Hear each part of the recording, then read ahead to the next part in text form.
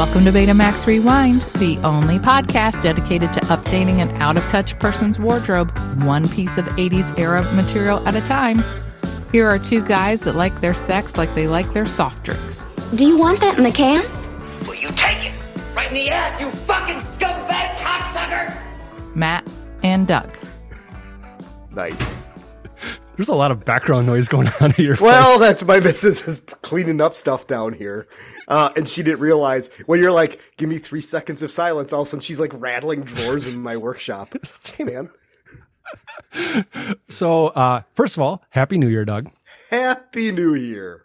And it's Matt. Before we actually jump into it, just wanted to point out last week, we had some audio issues it was the first 9 minutes, basically, where I was trying to multitask and I was trying to get something fixed at the same time. And you could tell that something was off. We probably should have actually went back and re-recorded the first 9 minutes. It's all right. But the rest of the podcast was really, really good, I thought. It was a lot of fun. I laughed out loud on my re-listen. Except for it was just bus chucking after bus chucking. Last week was brutal. But that's what makes it fun sometimes. But and there are some people that are new to the podcast and they listen to it, they're like, God damn, they really go after each other. Yeah, well, buckle up. This week might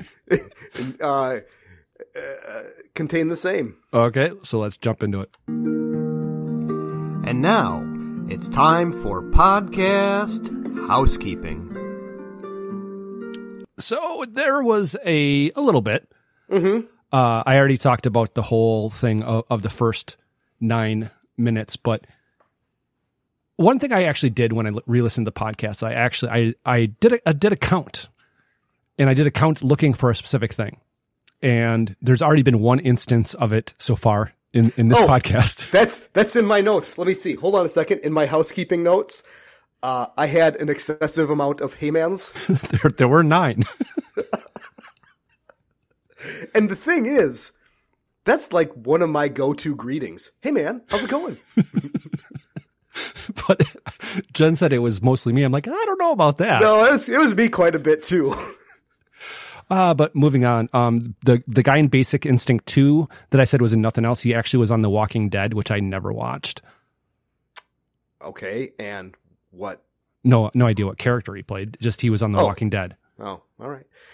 You had said that when you didn't know what the number 69 meant in a sexual way, that you looked it up in the dictionary. Yes. And I didn't believe you, so I looked it up in the dictionary. And? Would you like me to read the definition? Sure, go ahead. 69, a number that is more than 68. Also, mutual cunnilingus and fellatio, and in your case, mutual fellatio or mutual cunnilingus. See? So I was not lying. That's not a Matt lie. No. The radar dish assembly or whatever installation is the Very Large Array in Socorro, New Mexico, and it is the same thing that was featured in the movie Contact. So Mexico. Yeah, New Mexico. Oh, okay. All of not the giant dish that's in Puerto Rico. No. Talking about the one that Roy Scheider was on. Okay. That we said, was that the same one in Contact? I said, I thought so. And that's what it was. And yes, it was the same one in Contact. All right. So what was your distance to Gatlinburg from Columbus, Ohio? It's supposed to be about, I don't know the distance, it's supposed to be about 7 hours. 7.5 hours. All right. Ours is 10 hours and 29 minutes. That's weird because when I looked it up, when I did Heartland to Gatlinburg, I thought it said it was 12 hours. No, it did not. Maybe you're looking at a different Heartland. That's possible. Okay, Ben Kingsley played Trevor Slattery in Iron Man 3, but was posing as the Mandarin. Yes, but he's not Mandarin. No. He's just a bad guy. I mean, yeah. Nothing about John Williams composing or directing in 2001 or 2010. Obviously, in 2001, that's all classical music. Right. I thought the NASA chief was Jason Bernard, and it was not. That's why I said, yeah. Jason Bernard from like 6 different movies that we've done. Yeah, he was in No Way Out. Yeah. And All of Me. He was blind. Yes. Yeah, he was the blind guy, Steve Martin's blind friend that played saxophone, I think. Yes. How did Something Wong come up? Oh, it was your your name of Bidakakov and Bidakakov and Natasha Kamalatov. Yeah. Okay. But yeah, talking about, I had said that there was a bunch of, from a plane crash, a news report actually reported this. ATV has just learned the names of the 4 pilots who were on board the flight. They are Captain Sum Ting Wong, Wee Tu Lo, Ho Li Fook, and Bang Ding Ao. The NTSB has confirmed these are the names of the pilots on board Flight 214 when it crashed. We are working to determine exactly what roles each of them played during the landing on Saturday. I believe when Jen was listening to the podcast and she heard that part, she's like, that's not real. Yeah. That didn't actually happen. In that same YouTube clip, it then cuts to a guy like that night or the next day apologizing. Basically, some intern just called the NTSB and somebody just answered the phone and said, oh yeah, these are the names. And they didn't verify. Right. Well, trust, but verify. That's you get one job, man. Wait. You had one job. That's actually from later in the podcast. But oh, all right. Let's see here. You have a couple things, but the boobless calculator trick. Yeah. Dolly Parton's boobs weighed 69 pounds, and that was too much. Yeah. So she went down to 51st Street and saw Dr. X. She had 8 operations, and she was boobless, which is basically 69,222, 51 times 8 divided by blah equals, or boobless. That's what the actual thing is. Right. Yes. Jodie Foster is married. Okay. She's a confirmed carpet muncher. Yeah, okay. 2014 to Alexandra Hedison, who's a lovely woman, by the way. Okay. Never heard of her. Neither have I.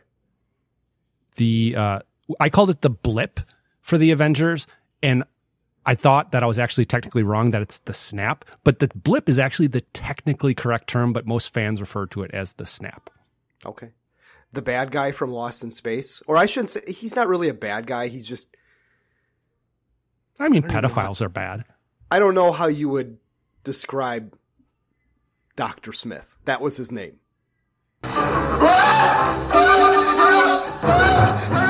a monster in my head!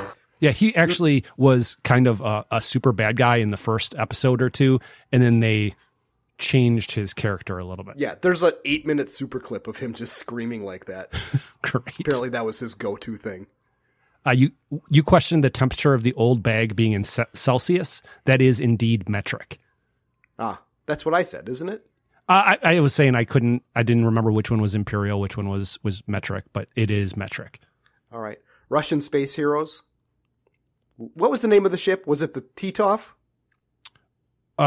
One of them was the Titov, and you kept on going back and forth of what it was called, because it was called one thing, then it was called the other thing. The Leninov or something? The Leonov, that's the first first human being to do a spacewalk. And then Titov was the second person, or second Russian to orbit. Okay. I had said that the actress that played Floyd's wife reminded me of somebody, and I couldn't place who it was, and it's actually Joanna Gleason, who's probably best known for playing one of Rachel's bosses on Friends. Yes, and she's also the cunty mom in Boogie Nights. Yes, yeah. I did not remember that until you actually said that to me.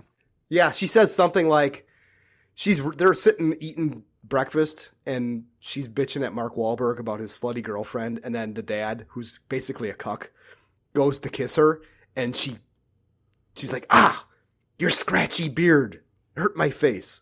She's a real rag. Okay, I only got one thing left. Oh, okay. That's the space station in Generations was the Amargosa. Amargosa or Amargosa? Probably Amargosa. I don't know. The Red Bull guy who jumped out from 24 miles up, Felix Baumgartner. Okay. And it took him 9 minutes to... that included the free fall and after he popped his chute. Okay. The amount of dialogue in 2001, which was a 2-hour and 19-minute movie, was 40 minutes. Okay. The song that I was thinking of, Children of the Sun. Yes. Billy Thorpe. Yes. And then the interstellar moon landing theory.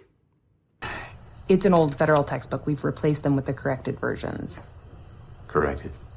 Explaining how the Apollo missions were fake to bankrupt the Soviet Union. You don't believe we went to the moon? I believe it was a brilliant piece of propaganda that the Soviets bankrupted themselves, pouring resources into rockets and other useless machines. Useless machines? And if we don't want a repeat of the excess and wastefulness of the 20th century, then we need to teach our kids about this planet, not tales of leaving it. I do not remember that part of Interstellar at all.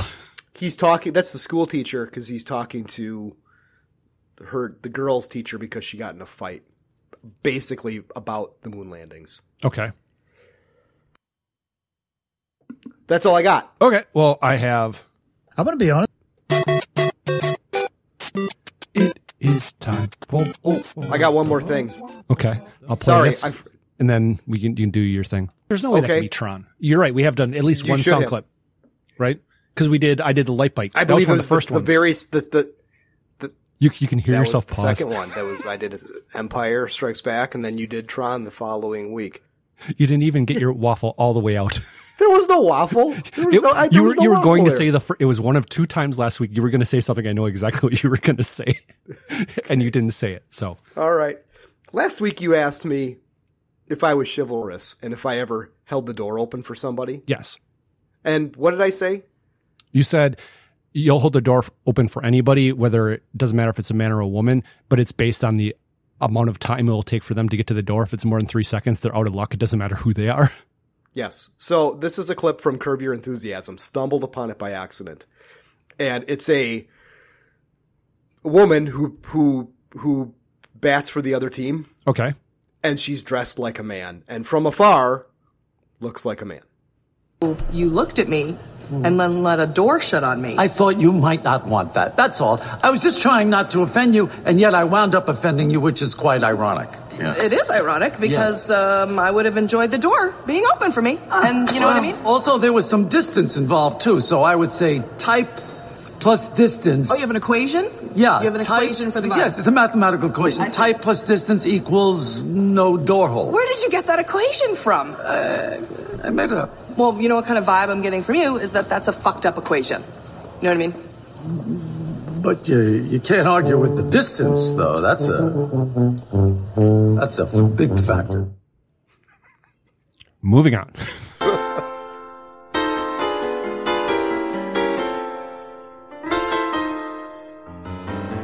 Who did better? Was it Doug or Matt? See, I think last week you were just trying to get me to cry. I think that's what your goal was. Oh, at least really? with this first one, which is you. That's your daddy. That man's not a salesman. That's your daddy. I think I'm going to need a minute. Next one is also you. Yeah,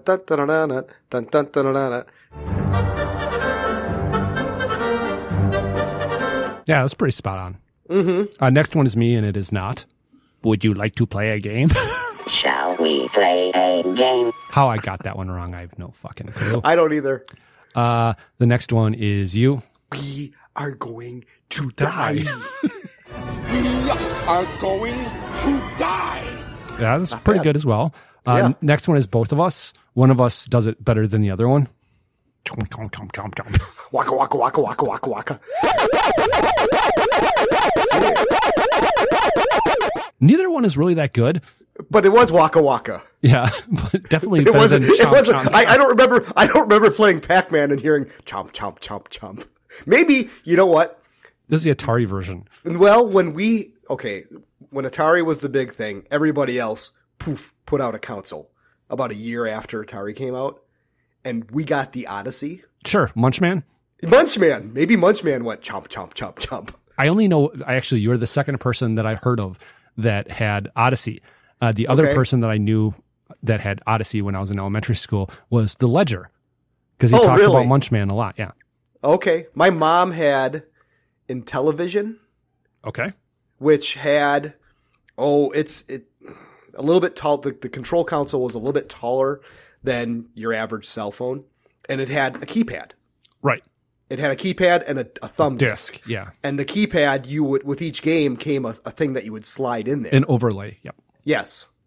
Yeah, there were some pretty cool sports games for that. I remember the baseball one was really cool because each of the buttons represented taking like control of the third baseman, the shortstop. Yes. Second. Yeah. Yeah. The football game, when you tackled a guy from behind, you struggled with him a little bit. And it looked like you were giving it to him in the can. Okay. The last one is you. Children of the sun, children of the sun. Children of the sun, children of the sun. I was amazing this last week. Yeah, it's a runaway. Oh shit! Sorry, wrong one. And there has been right next Doug. to it. You just got beat by Doug. Moving on. Hey man, what's new now? What's fucking new now? My week. I will go first. A couple updates. The car rental that I complained about last week. Yeah. On Tuesday, when I went back to work, I actually called Enterprise, rent a car, and I was on hold for like 40 minutes before someone actually answered. And I said, hey, I'm just calling because I wanted to make sure that you guys saw the note that I left with the keys because I didn't want you to rent that car to somebody else. Because the terse letter. Yeah. It's just not safe. And he's like, I know exactly who you are. Do you want some money back? And I said, well, that's not why I'm calling, but sure. So what did you get? Got $100 back. Okay. Hey, better than a sharp, or a poke in the eye with a sharp stick. Well, something something that my dad used to say. I don't know why. Anything would be better than that, I think. Well, I just compare it to the last rental car experience I had when I was in Florida and we had the roach-infested van. Oh, yeah. And they not only didn't give us any money back, they actually charged us extra. Mm-hmm. I talked about how when we got home, I went down the basement and the video wall and the jukebox were both broken. I fixed both of them so we could use them last night. Yes, and you sent me proof. Yes. And I was very happy for you. I'm sorry. I know you don't. I know you were wondering. Or what did I say? I know you're really concerned or something like that. Yes. So last night, I did a little dance. Last night was New Year's Eve, and one of my sons was out, and one of my sons stayed in with us, and we were just down in the pool room playing darts, playing pool, listening to music, watching the Buckeyes lose, yay, and watching the ball drop. It's painful watching my wife and my kids play pool. Really? Yeah. Yeah. It's like when you throw somebody that doesn't know how to swim into a pool. Okay. It's just not, it's painful to watch. And once again, it's probably one of those failures as a parent that I never actually took the time to get my sons good at pool. One of them is actually good at pool, but that's because he just played it on his own, which is how I learned. Yes. My dad was not taking me down to a pool hall and teaching me like the finer aspects of it. Of course, when my dad was still around, he said that, I should take the time to teach him that. And I felt like going, hey man, how about you? You didn't teach me. I learned from watching you. Yeah. And then the last thing is last night, as we're listening to different music, and basically it is, if you don't pick any music, it's like a regular jukebox. It'll just randomly shuffle through the thousands of albums that I have in there. And we go and you'll pick stuff and you'll just add it to a playlist, and you have a choice of adding it to the playlist or having it play next. And Jen is there and she's adding stuff in. So every time I go up there to put something in, I put in play next because my shit's got to get played. I don't need to really hear all her stuff. But she asked me a question, and maybe this is something that you've thought about. I don't know. But she asked, what would my walk-on music be? And I said, well, what do you mean? Like when I'm being introduced at a comedy show? She's like, no, if you were a professional baseball player, how they play your music when you walk on, what would it be? And I had an answer, and she didn't like it. And she said, you have to change that. Ooh, okay. So what's your answer? America, fuck yeah. Okay. All right. Have you ever thought about that? Yeah, mine would be, there's a song called Mountain by the band Tonic. I'm sure you're familiar with the band Tonic. Mm-hmm. And it starts off kind of slow, but then just really gives her. Okay. And that would be my walk-up music. Like, it would be the slow part as I'm walking to home plate, and then as I get to home plate and start taking my practice swings. Maybe I could come up with something from Clutch. There you go. That would probably. I'll have to talk to the beautiful penis about that. But that's all I got. So over to you. Okay, so speaking of New Year's, I woke up this morning to what I thought was a very angry text from you. Okay. It was sent to me at 11:16, and I went to bed at 11 o'clock last night. So it was obviously past midnight, and I thought the message from you just simply stated, "Hey, cocksucker," and the word "hey" was spelled HNY, and I just thought, oh, he was drinking. He's a bad texter and typist to begin with. Yeah. So, and I'm like, what did I do, man? What did I say something? Did I do something on Plex? What did I do? And then on Facebook, I saw somebody else type HNY, which is short for Happy New Year. Yeah. Got to save those spaces. And speaking of Plex, for this week, I was trying to do you a solid because you did, because I know that you like the subtitles. Yes. And sometimes the subtitles don't match. And for this week's movie, they didn't match. So I went out and I found a set of subtitles that matched. Wow. And then I had to log on to basically the account you use, start the movie, pick that subtitle, and then when you would go in, it should have just automatically been there. It was great. I didn't have to go digging for it at all. But it's kind of interesting because I only use my account. Okay. And so I never go into your account or the guest account. So I was in your account, and one of the things it shows the movies that are currently in flight that are paused somewhere. Yes. And do you know what the second, or actually at that time it would have probably been the first movie that was paused for you was? Porky's. Yeah. So I'm like, well, I'm going to take a gander to see where it is. Sure shit, is right in the shower scene. because there was something going on Facebook with Jim Evenson and Scott Wallace, a discussion. Okay. About 80s movies. Mm-hmm. Do you remember? I remember that I said something about, or maybe it was you said something about Porky's being progressive or something. Yes, except for the Blubber McNeil part. Yeah. And that's why I had to go watch that part to make sure that I had the name right. Blubber McNeil. Yeah, because that's not available on IMDb. No, it's not. I looked. I did. I looked. She's not on IMDb. Hey, man, it's fine. Don't worry about it. You don't have to defend yourself. I kind of feel like you're attacking me. Please continue. For watching boobs and hairy bushes. Really the only thing that I did, so on Christmas Day, at Christmas Eve service, my boys and I lit the Advent calendar, and somebody took a picture of me, and they sent that picture to me, and I looked at it and I said, I look horrible. Like, I've got a really bad dad 50-year-old gut hanging over my pants. Okay. I mean, it's not horrible, but it's probably the heaviest that I've ever been, or close to it. So the day after Christmas, I pounded my fist on the table and I said, I declare no more sugar and limited on carbs. And it's now been almost a week since I, stayed away from sugary snacks and cereal and no candy and zero bread. I've had a little bit of rice and some potatoes, and pasta. We eat a lot of pasta in this house, so it's going to be kind of something difficult to avoid. And I've been doing portion control also.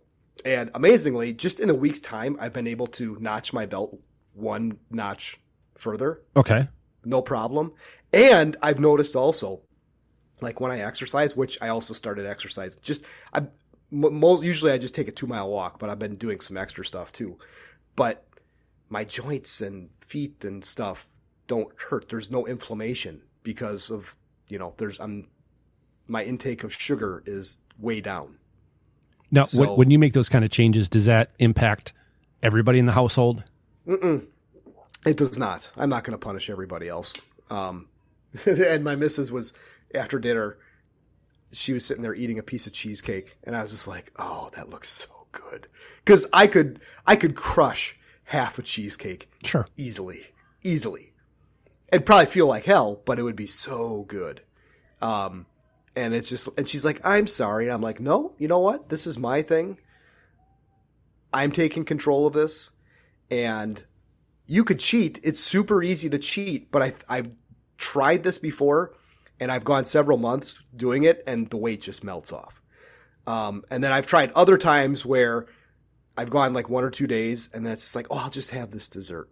And something like that hardcore sugar hits your tongue, and it switches something in your brain where you completely forget about that road that you're trying to travel. Oh, that's the same way it is with like cigarettes.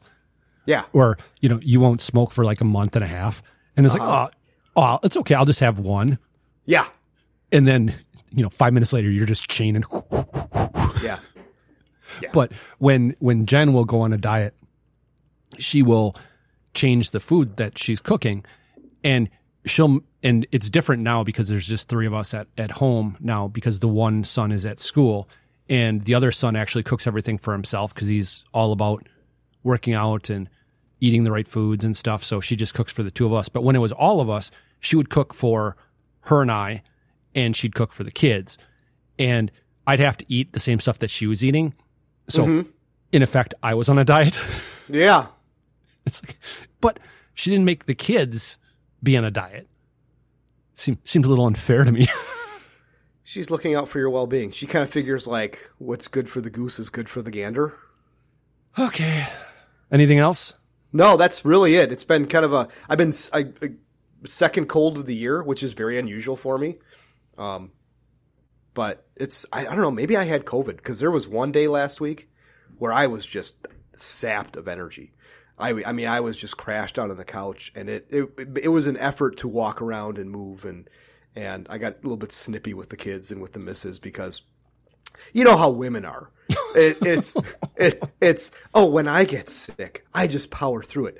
I've gone through childbirth, and then when men get sick, we're like, oh, I feel like shit. I honestly felt like shit, and when I get sick, I tell her, just leave me alone. I don't need to be coddled. You don't need to bring me a blanket or food or water or anything. I will take care of myself. I don't need anybody serving me. I got accused of faking being sick once. Oh, okay. And it's actually, I've never been happier to actually be sick because we were down, this is a long time ago. This was probably 15 years ago, maybe even longer. We were down at Jen's mom's place.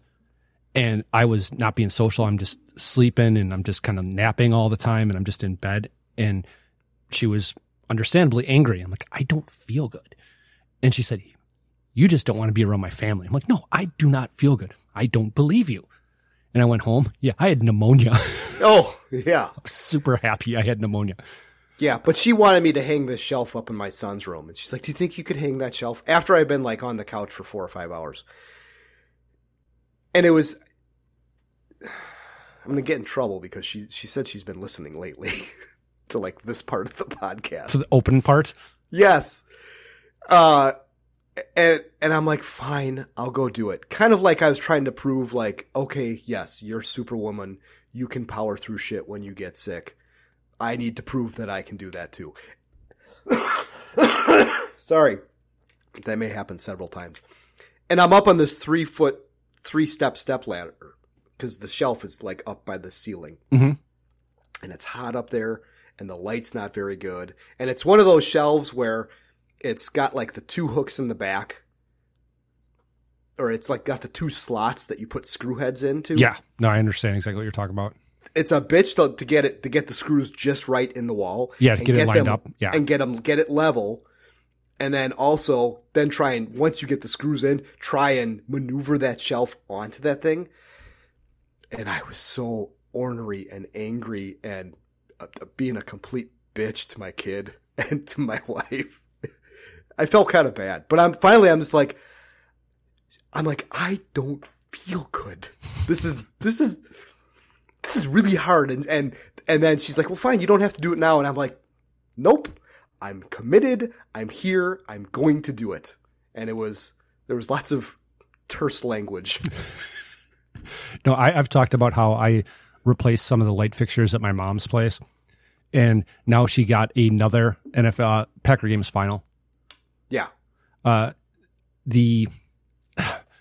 She had me replace 3 light fixtures, and I'm like, okay, I'm not really comfortable. I don't really like doing electrical stuff, but I'll do it. I did it. Was over there today for New Year's Day lunch, whatever. And now she has she wants to replace the fixture over her kitchen table. And I'm like, okay, I guess. And then Jen's like, yeah, and I'm going to have him replace the lights in our kitchen. I'm like, God damn it. Yeah. I do not like doing electricity, but I'm not going to hire an electrician for what is a doable job. I mean, there's going to be a certain point where it's like, no, this is beyond the scope of what I can do, but I can, put a couple wires in, twist them with wire nuts and stuff like that. Mm-hmm. But then it also came up that, what the plans for, home improvements for 2023 are. And it is redoing all 3 of our bathrooms. Ooh, yeah, we're talking about redoing the bathroom, and you're kind of looking at a $20,000 job. Yeah, well, I said, you realize I'm the Vegas dealer here because I'm out. I can't do that, and I don't even want to pretend that I can, because it's going to cost however much money for me to try to do it, and then it's going to cost more money than it would have originally costed to bring somebody come in to fix all the stuff I fucked up when I was trying to actually do it. Yeah, no, I'm not touching that. I will definitely hire somebody to do that. And and she wants to get rid of. We have the big tub, the jet tub. Mm-hmm. She wants to get rid of that in our master bathroom and replace. Do you ever use it? Has anybody ever used it? Yeah, she does sometimes, not very often, but. And then she wants to extend our existing shower and put a smaller tub in there. And just because of the way the piping is set up, I'm like, I don't know how doable that's going to be. Yeah. But that's why we have to hire somebody to do it. Right. Anyway, moving on to... Matt and Doug are at it again. Guess that sound and you are awesome. What movie will it be from? I really want to know. I may have gotten this as just a shot in the dark, but I wouldn't have gotten it because I could say, yeah, this is definitely that. Okay. So here is the first one. Hey, look out! Stop! Oh, dear. Hit the brake! Hey!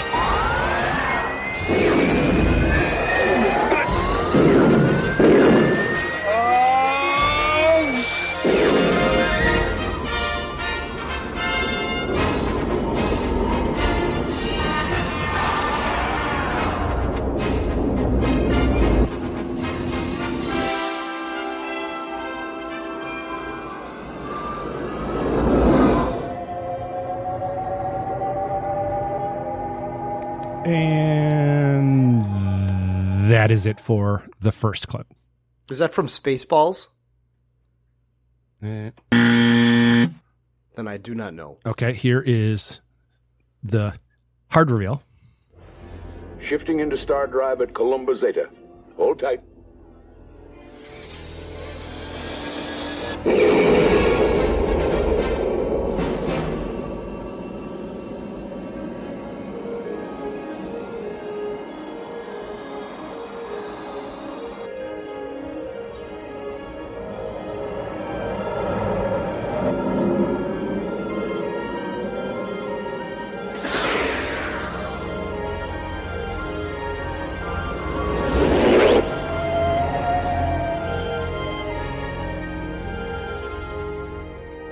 I'm guessing still no clue, right? Is this The Last Starfighter? Yeah. And that's the guy who talks in the beginning. It's not the lizard guy. It's the guy who picks him up. Yes. Yeah. Okay, so the first clip is when they're like in the limo or something? Yes. Okay. And here is the reveal clip. Grasp the target control with your right hand. That's the lizard. At your fingers is the weaponry. The lasers, photon bolts, and the particle beams. Hey, wait a minute. This is just like back home. What's this? Careful, careful. That's Death Blossom, a weapon of last resort.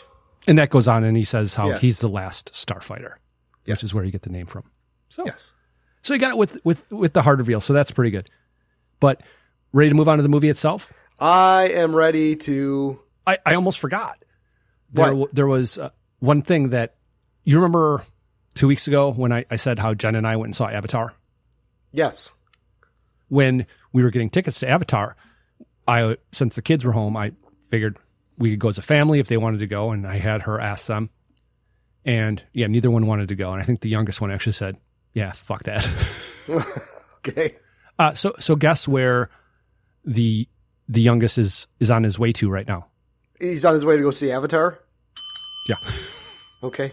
Because his friends decide they want to go see it. So when we were having lunch, early dinner at my mom's house, he was watching Avatar, the first one, on his phone because he's never seen it before. Oh, he's never seen it.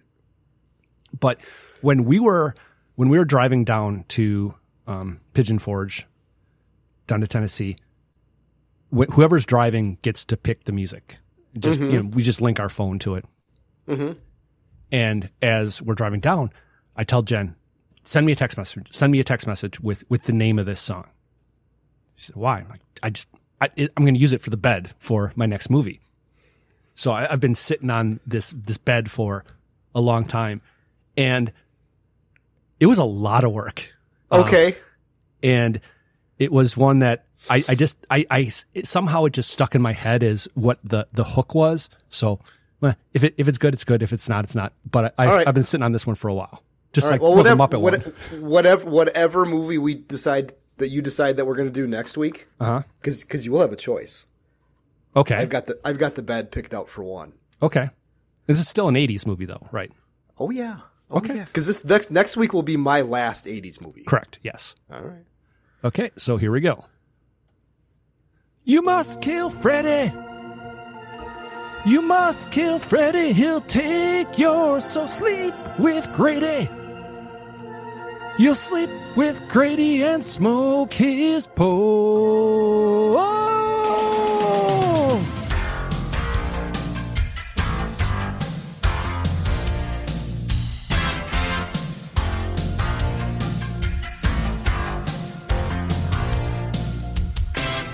Say you just can't sleep, refusing to jerk off.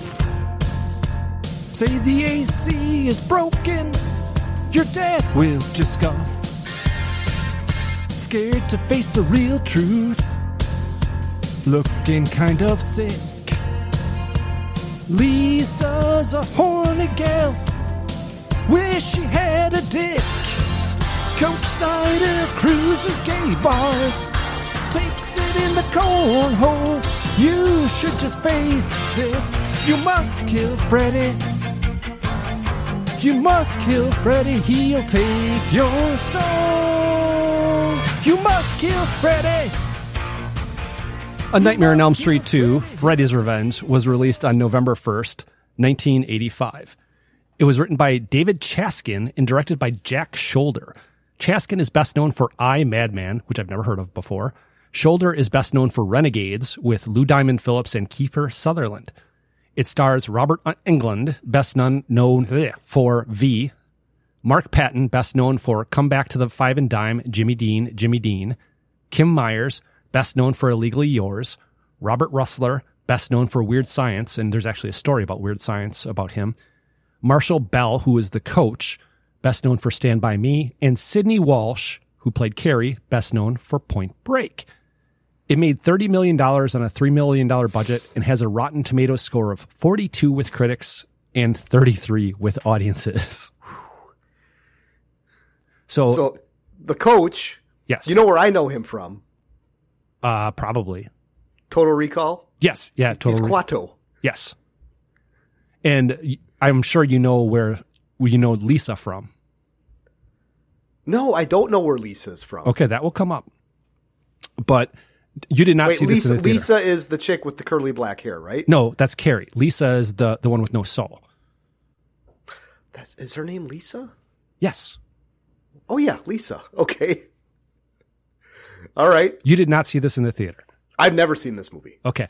I actually thought about it. I only saw one Nightmare on Elm Street in the theater, and it's the same one as you. I didn't see it with you, but it was the one that had the 5 minutes in 3D. Yes. But I had seen this on home video multiple times. And it's been quite a while since I saw it. Yeah. I'm watching it and I'm like, yeah, I don't remember anything about this movie. But the movie starts and it's a New Line Cinema. And New Line was for a while known as the house that Freddy built. Okay. Because if this movie had failed, it would have ended the company. because the company's success was completely built on the fact that this movie was going to be successful. And the first Nightmare on Elm Street, which was a success, it did not actually bring much money to New Line Cinema because they sold so much of the rights just to get it made that even though the movie made money, it basically was just a flat proposition for New Line Cinema. All right. But that was Wes Craven, right? Yeah, Wes Craven wrote and directed the first one. Okay. And he did not he was offered to come back. He did not want to. When he saw the script, he said, yeah, I'm definitely not coming back because this script is awful. It goes way off of the norm of what Freddy Krueger is. Yeah, because it breaks the conventions because he appears not in the dream world. He appears in the real world to all these kids. Right. And basically the concept of Friday, or not Friday the 13th, Nightmare on Elm Street is when you die in your dreams, you actually die. Or this. Peter, you just pooped all over the bed. When you poop in your dreams, you poop for real. Okay. Didn't know where that one was going to go. I was hoping that was the right place. Yeah. But the logo for New Line Cinemas had to be changed because it was causing people to have seizures. Oh, all right. It's actually not true, but that's what it looks like because it's very red and bright and flashy. But a school bus is coming up the street and there's old cars, which I guess for the 80s would have been just, modern cars. And it's a funky looking school bus though. It's not what I would consider a normal school bus. It's almost half between a regular school bus and a short bus. Or one from the 60s. Yeah, an older one. And also it says school bus as 2 words half the time and school bus as 1 word half the time. Yeah, and it's something Indiana. Is it Indiana? I thought it was Illinois, but no, it's I'm pretty sure it's Indiana, and that will come up as to where this is actually does take place. Okay. But a couple of things that I noticed. All of the boys on the bus getting on and off the bus were wearing really short shorts. Oh, nut huggers? Yeah, bad polo shirts, like just real thin, almost like t-shirts, but had collars. Tennis shoes, and then tube socks pulled up high to their knees. Were they the kind that had the colored stripes? Yes. Okay. Yeah. And then there's also kind of a punk-looking kid listening to a boombox in the back of the bus, and he has to turn it down. Excuse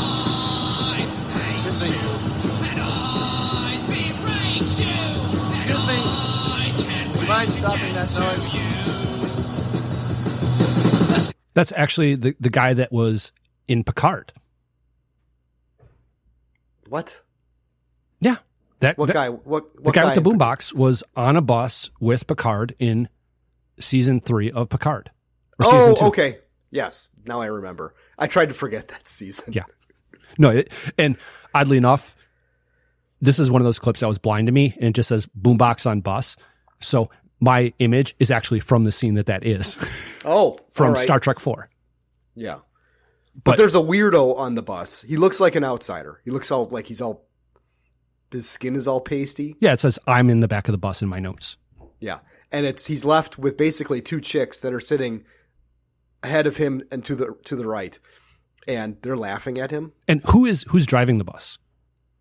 Robert Englund. Yes. Yeah. Or Willie. Willie. Yeah. I can't do a Willie impression. So. No, I can't do a Willie impression but either. For the first part, and I stop it, but I keep on referring to Jesse's character as me. Oh. So as I'm in the back of the bus, one on the right side, one from the back, 1 seat away from where I made out with Lisa Rainin for half an hour. Oh, jeez. That was a bad night for everybody. But everybody as you said, everybody gets off the bus except for the 2 girls that were way out of my league, and they're making fun of me. And then I stopped doing that. But this is Jesse. This is our heroine or hero character. And this is the only one of the Nightmare on Elm Street films. And it's actually one of the only horror films from this era that has a male lead. Oh, no shit. But he tries to lower the window and he can't. Well, they go past a girl's stop. And she says, "Hey man, that's my stop." Hey man, that's my stop. And there's a dog there. Yeah. And then the bus drives into a desert. Starts going off-roading, yes. And it goes right past the Joshua Tree. Mm-hmm. And if you actually look, you can tell that it's on a road for most of the time.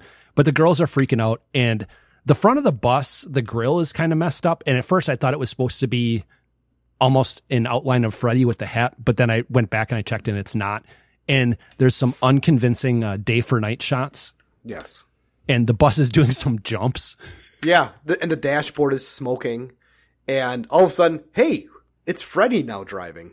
And the bus stops and Jesse still can't lower the window, but the ground starts collapsing around the bus.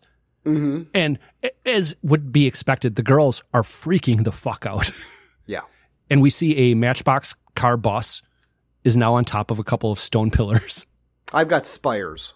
Okay, fair enough. Sand spires. But really, really bad lightning effects. Yes. And the thing that really kind of threw me off here is you have this bus and it's on top of these two spires, I guess, and it's level. But when they show the inside of the bus, it is askew, like it is on an angle. Mm-hmm. And it keeps on going back and forth from an exterior to an interior shot. And it does not match. And Freddy is making his way back. And as the girls go back, the bus teeters and then the front spire collapses. So now it's just on the back completely. Right. And the interior doesn't match the exterior at all. And I expect more from my ultra low budget films. Absolutely. But as Freddy is creeping up on the kids, they can't go all the way back because of the physics. If they do, it'll completely tip over. And then it cuts to a tomato being cut. Nice little cut, kind of. And there's a scream. And I know you have a clip here, but at first I thought, is that a Grinch? Is that the Grinch on the cereal box? And no, it's not. It'll come up what it is. It is not. No. It'll come up with what it is in just a second, but...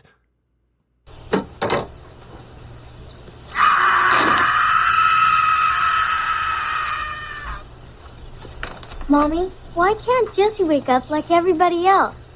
Oh, honey, he's all right. He's just having a bad dream. See, before I got your clips and I had my notes, that was just written out. And the sister or daughter, depending on your point of view, asks why Jesse can't wake up like a normal person. And the mom says, because he loves the cock deer. And I thought that I didn't realize that he was our main character, and I thought that he was dead. I thought that Freddy killed him in his dream, and this was just kind of like an opening, like a cold open. Oh, like in the Scream movies, for example? Right, to remind us, hey, this is Freddy Krueger. He kills you in your dreams. It's Krueger. But Freddy Krueger. And apparently they just moved in, but our character, who is the hero, jumps up, and I know why, even though it doesn't say why, but in my notes it says, go ahead and say it, Doug, about Jesse. Oh, that you need to take him underwear shopping? Yeah. And we should probably explain. It's been a while since we've talked about this. Okay. He's wearing tighty whities. And every time that somebody in a movie that we discuss is wearing tighty whities, I say, Matt, you need to take him underwear shopping, because way, way back, like Rocky IV, I think it was. Was it Rocky IV? I think so. And you had explained how you and another friend had gone underwear shopping one time. And I was like, what? What? Well, Boston store, I believe. Yeah. Like you just went to a buddy. Hey man, want to go underwear shopping? Wasn't me. He asked me to go. Yet you accepted. He was pulling tons of ass. I figured he had to know what was going on. Okay. All right. But yeah, he wakes up covered in sweat in his tighty whities. His room looks unpacked. There's still U-Haul boxes out. Right. And he comes downstairs. His dad bitches to him about his room still being unpacked. And the thing that I noticed here is he looks like less of a dork than he did in the dream. Because in the dream, he almost has a Revenge of the Nerds type aesthetic to him.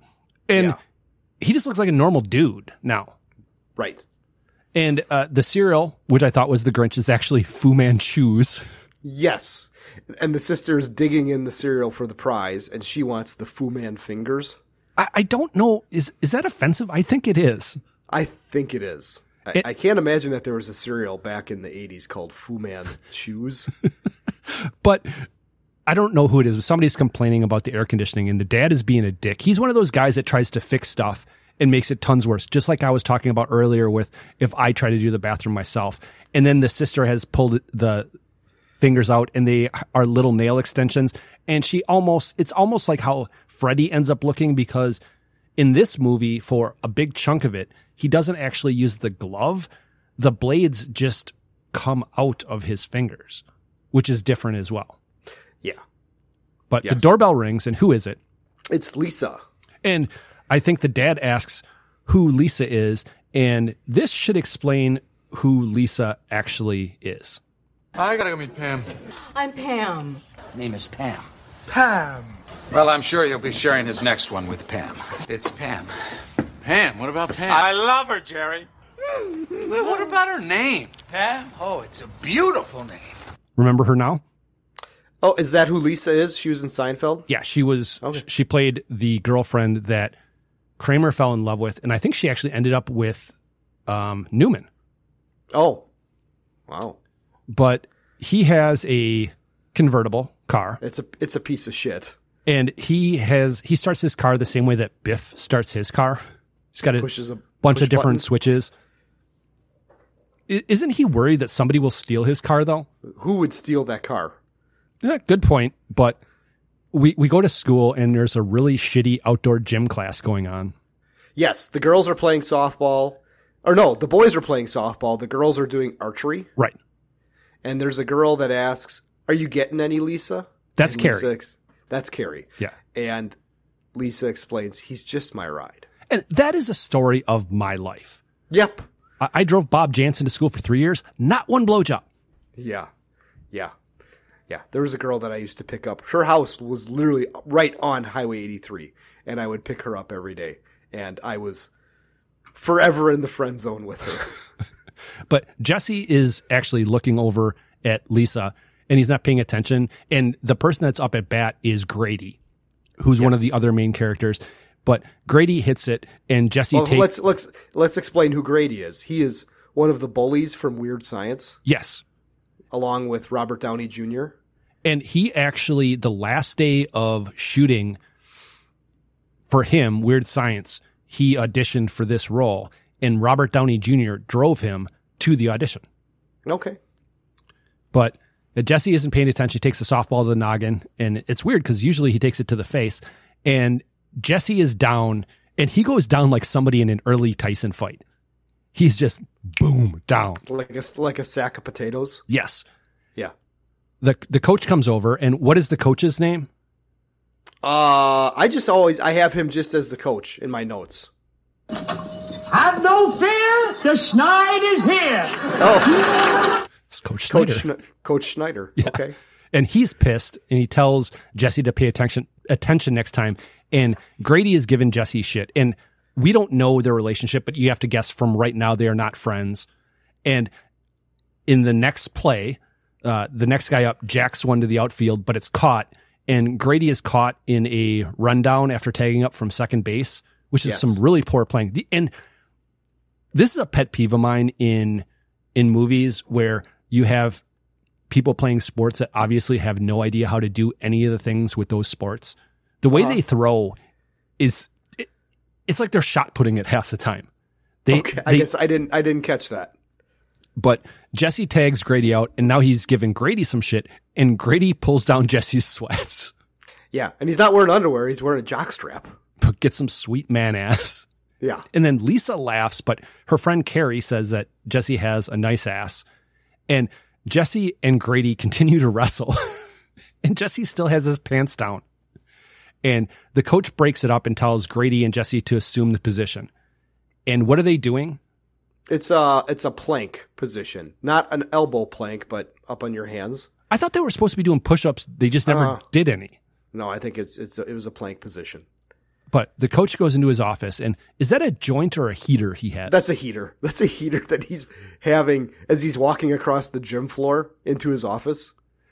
And the coach is out looking at the two guys, and how much longer do you think he's going to keep us out here? It could be all night. The guy gets his rocks off like this. Hangs around queer S&M joints downtown. So He likes pretty boys like you. Get out of here. So what about you and that rich baby you've been cruising to school with every day? What about her? Are you mounting her nightly or what? Look, Grady, you got some problem with me. No, bro. Just killing time. And Lisa is walking away in the background, beyond like the chain link fence. So is their gym class the last period of the day, or is she just walking back to the school? I have no idea, but it actually continues here as they go into the locker room. Okay, dirtballs, hit the shower. It's originally 2 clips. So you live around here or what? Yeah, my parents just bought a place on Elm Street. Elm Street? You tell me you moved into that big white house with the bars in the window? Yeah, what about it? Shit, you can tell your old man he's a real chump. What are you talking about now, Grady? Some chick was locked in there by her mother and she went crazy. She watched her boyfriend get butchered across the street by some maniac. You're full of shit, Grady.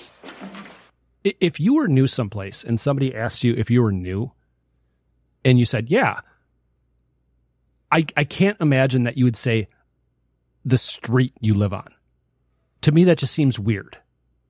Yeah, it's a little weird, but it's for sake of plot. Okay, for sake of plot. But Grady is trying to warn him about the history of the house.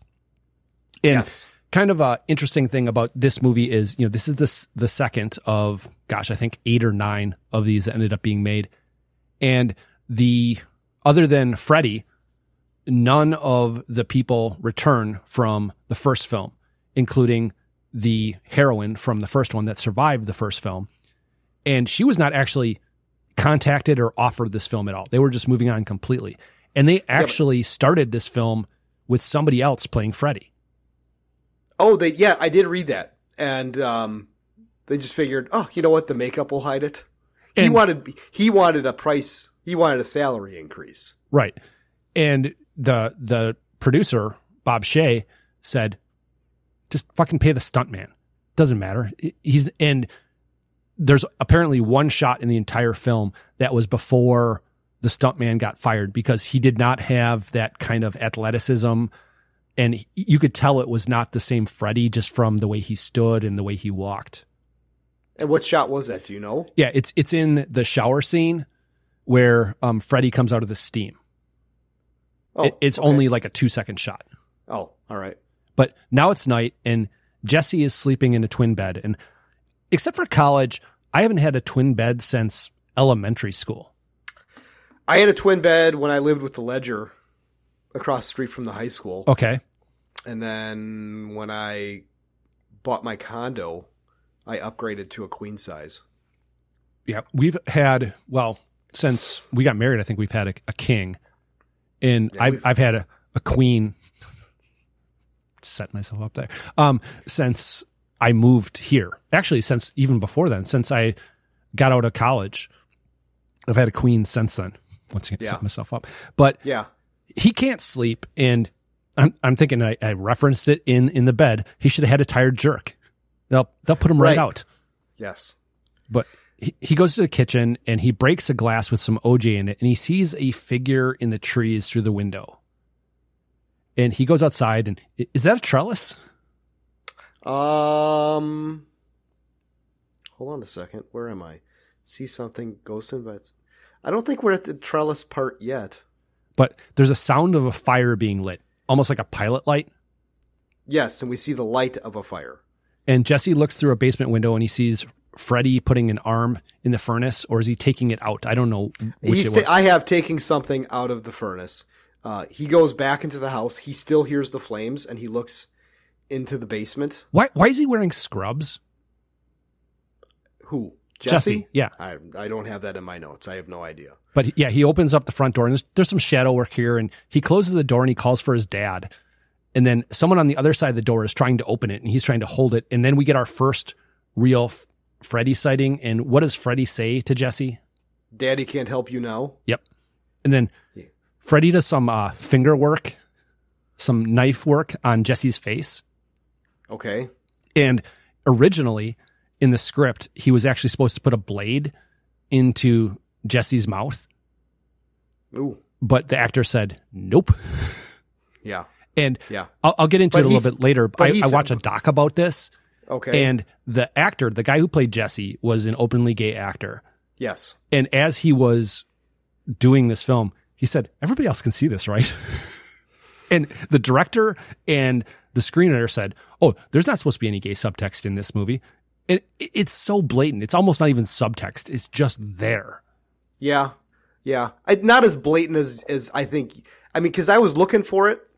Because what did you say that this movie was about last week in our close? It's a homoerotic thriller or something like that. Yeah, I didn't really see it as that. There was just some gay undertones. But there's some gay Easter eggs in here as well too, and I'll point some of them out. But Freddy says that he needs Jesse. They have work to do, and Freddy has a good line here.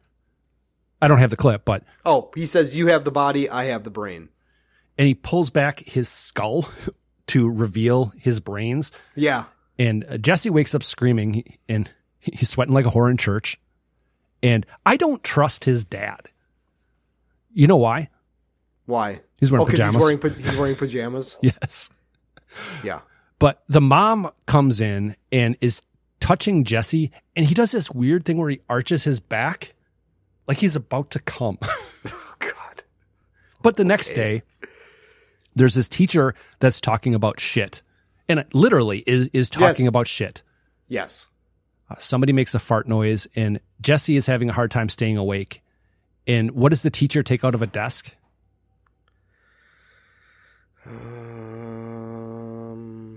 It's a heart. Oh, is it a real heart? Yes, but it doesn't look like a heart to me. Okay. It looks more like a liver. But Grady notices that Jesse is sleeping, and yes, Jesse has a swatch. But there's a snake that is slowly kind of curling itself around Jesse. And yeah. And I thought that this was a dream. So did I. Yeah. Nope. No. And like, okay, who took the snake out? I mean, I can see that a snake being in a science classroom in high school. Sure. But who would take that out and then put that on Jesse? Well, Grady. Jesse screams, and there really was a snake on him. But who's the teacher pissed at? At Jesse. That makes no sense at all. I know. Like he did it himself. Originally, he was going to wake up to this bad dream. I'm naked at school! Not that! I'm talking about me! Yeah! Your ultimate fear! Look at Glenn's balls! Oh man, they're different sizes! With moles! They're supposed to be! That's how God makes balls! This is a nightmare! No! I'm the nightmare! Witness all the souls I consume! Look at that guy's dick! Please kill me! Just get me out of this! Just kill me, man! Now I don't even want to kill you! You're scary! You are a nightmare! That sweater's terrifying! What is that from? That's from Robot Chicken. Okay. Yeah, that was my guess. Something from Adult Swim.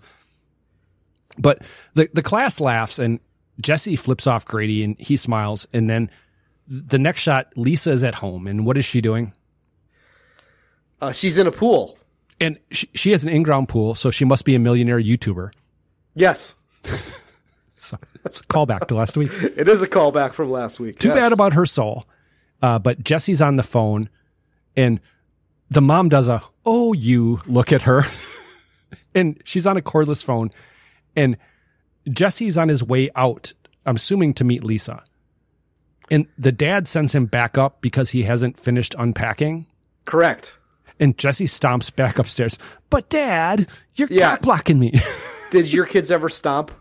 I can't think of any time that they have. I'm sure they have. I remember that my oldest was a stomper, and I said, the next time you stomp like that up the stairs, you're going to get punished. And so when he did it, I made him go out in the garage, and he had to stomp each foot on the garage floor 50 times. Stopped the stomping.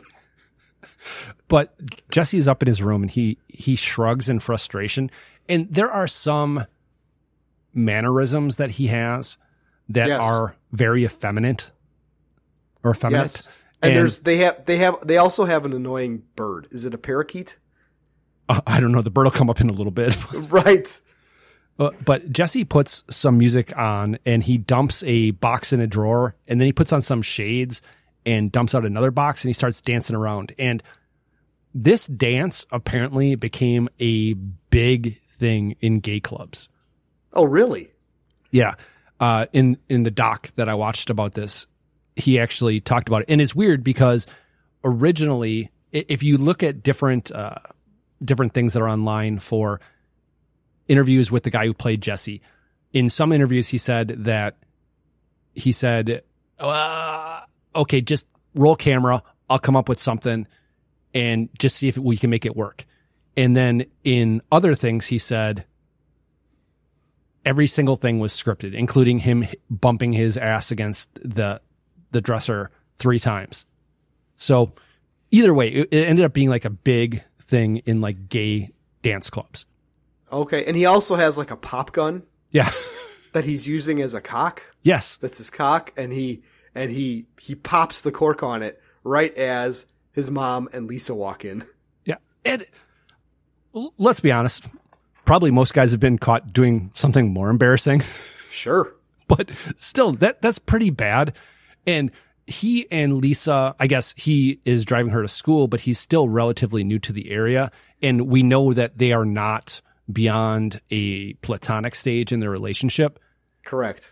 He's not doing anything here that's going to build him any credibility. No, he seems embarrassed, but they smile at each other and she's kind of like, okay, whatever. And the mom leaves the two of them alone in his room. Yes. And then she offers to help clean the room. And okay, could you have girls in your room when you were in high school? Yeah, I think so. I lived in the Wild West. I could do anything I wanted to. I'm talking about like when, Dick was actually around. Yeah, I think so. Yeah. But, she's helping him clean and she finds some jock itch spray. Mm-hmm. And he has Doug's favorite game on the shelf. I don't know. It's called Probe. Oh, jeez. And that's the set decorator was a gay man. And he put in a bunch of things like the fact that the board game in his closet was called Probe. And on Jesse's door, there's a sign that says, "No girls allowed." Oh, okay. But Lisa finds something. What does she find? She finds a diary up in the top shelf of the closet. And she asks, "What is this?" And Jesse says, I don't know. But it's a diary. And it's from the hero or heroine from the first movie. And he asks if she knows her. It says, no, before my time. And then they actually do a diary reading. Wait, listen to this. Sometimes when I'm lying here in bed, I can see Glenn in his window across the way, getting ready for bed. His body is slim and smooth, and I know I shouldn't watch him, but that part of me that wants him forces me to. That's when I weaken. That's when I want to go to him. Can I see that? At this point, who's more turned on, him or her? Yeah, I don't know. But Glenn is Johnny Depp from the first one. Correct. And the clip continues. March 15th. He comes to me at night. Horrible, ugly, dirty. Under the sheets with me. Tearing at my nightgown with his steel claws. His name is Fred. Name is Fred. They call me Fred. When I go out, I put my hat upon my head. And he keeps trying to take me to the boiler room. He wants to kill me.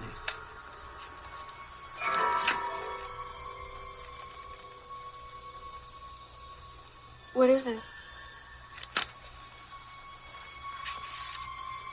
Tina is dead?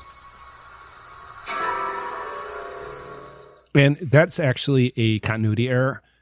because the heroine from the first film doesn't find out about Freddy until after her friend gets killed. Tina, right. Who's the chick with blonde hair? Yes. Kind of a bob. But yeah, I'm trying to think what else she was in. Not much. Okay. Did a celebrity movie archive search on her. Okay. But in this film, he's always referred to as Fred, which I thought was weird.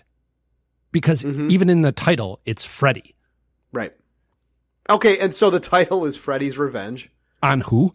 Yeah. What's he getting revenge on? That doesn't make sense. But Jesse actually is talking about the stuff that Grady told him about the history of the house. And then we go to that night and Jesse is having problems sleeping again. And once again, tired jerk. Way to go. But he turns on the lamp and it has partially melted. There's a couple of things that have melted. There's a record that is melted. Giant green dildo on the nightstand stand. Yeah. Yeah. And he walks out of his room quietly, and there's a lot of lights on, and he goes down to the basement. The light is on there too. And I said, my kids must live there because they leave the lights on everywhere. Oh God. Even if my son is in the basement and he's left his bedroom light on the second floor, I called out to him, hey man, come on up. You got to turn your light off in your bedroom. And if I've done it once, I've done it 1,000 times. He still doesn't get it. So I'm just going to keep on punishing him. But there's a sound of dripping water, and then there's some chains, an old boiler, and he opens it up and it creaks, and Jesse reaches in, and is that a towel that's in there? Okay, is it a boiler or is it a furnace? I say it's a furnace. Fine, furnace, sure. I think it's burlap. It's wrapped in burlap. But inside of that is Freddy's glove, and the boiler lights up, and Freddy's there, and he says, "Go ahead, try it on for size." And Jesse throws it down, but the way he throws it down, it's not leaving a lot of room for interpretation there. Right. But Jesse trips, and everything is back to normal, but the claws are still there. Yeah, the glove is still there. And the next day, Jesse is telling Lisa about what happened as they're between classes at school, and he thinks that it was sleepwalking, but she thinks it was something else. She thinks that it was a premonition, and she harps on a bunch of shit throughout this film, where she will just not let stuff go, where if I was him, I would have said, leave me the fuck alone, eventually. Yeah. And she asks if this has ever happened before. He says never. But she wants to see the diary for a while. And then Carrie shows up, and apparently Lisa is going to be having a party at her house. Mm-hmm. So she asks if there's go ahead. No, if there's going to be hot guys there. Yeah. But let's do a little bit of checklist about Lisa. She has parties at her house, and she's rich. Is she you, Doug? She's Mike Belmont. Okay. Yeah, okay. But Lisa kisses Jesse on the cheek and walks away at the bell, and Carrie smiles. And then in gym class, Jesse and Grady are running together. Apparently they're friends now. Yes. And they're talking, and this kind of cliche conversation comes up. Hey, Grady, you remember your dreams? Only the wet ones. No talking. Hey, Grady.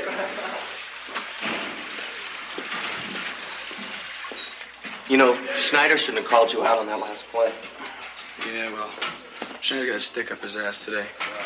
Schneider's always got a stick up his ass. Hello, dirtball. So more punishment for the two of them. But the way that they're talking, and when Jesse asks Grady if he remembers his dreams, and Grady says only the wet ones, I'm thinking back to when I was in high school, and this is a lot about similar to the masturbation thing. I can't imagine high school guys being that forthcoming, saying, "Yeah, I had a wet dream last night." No, yeah, you would never say that. Because if you're having a wet dream, that means you're not getting any. And everybody was getting some except me, according to everybody else. Yeah, I guess I could see that. I mean, but wasn't that like the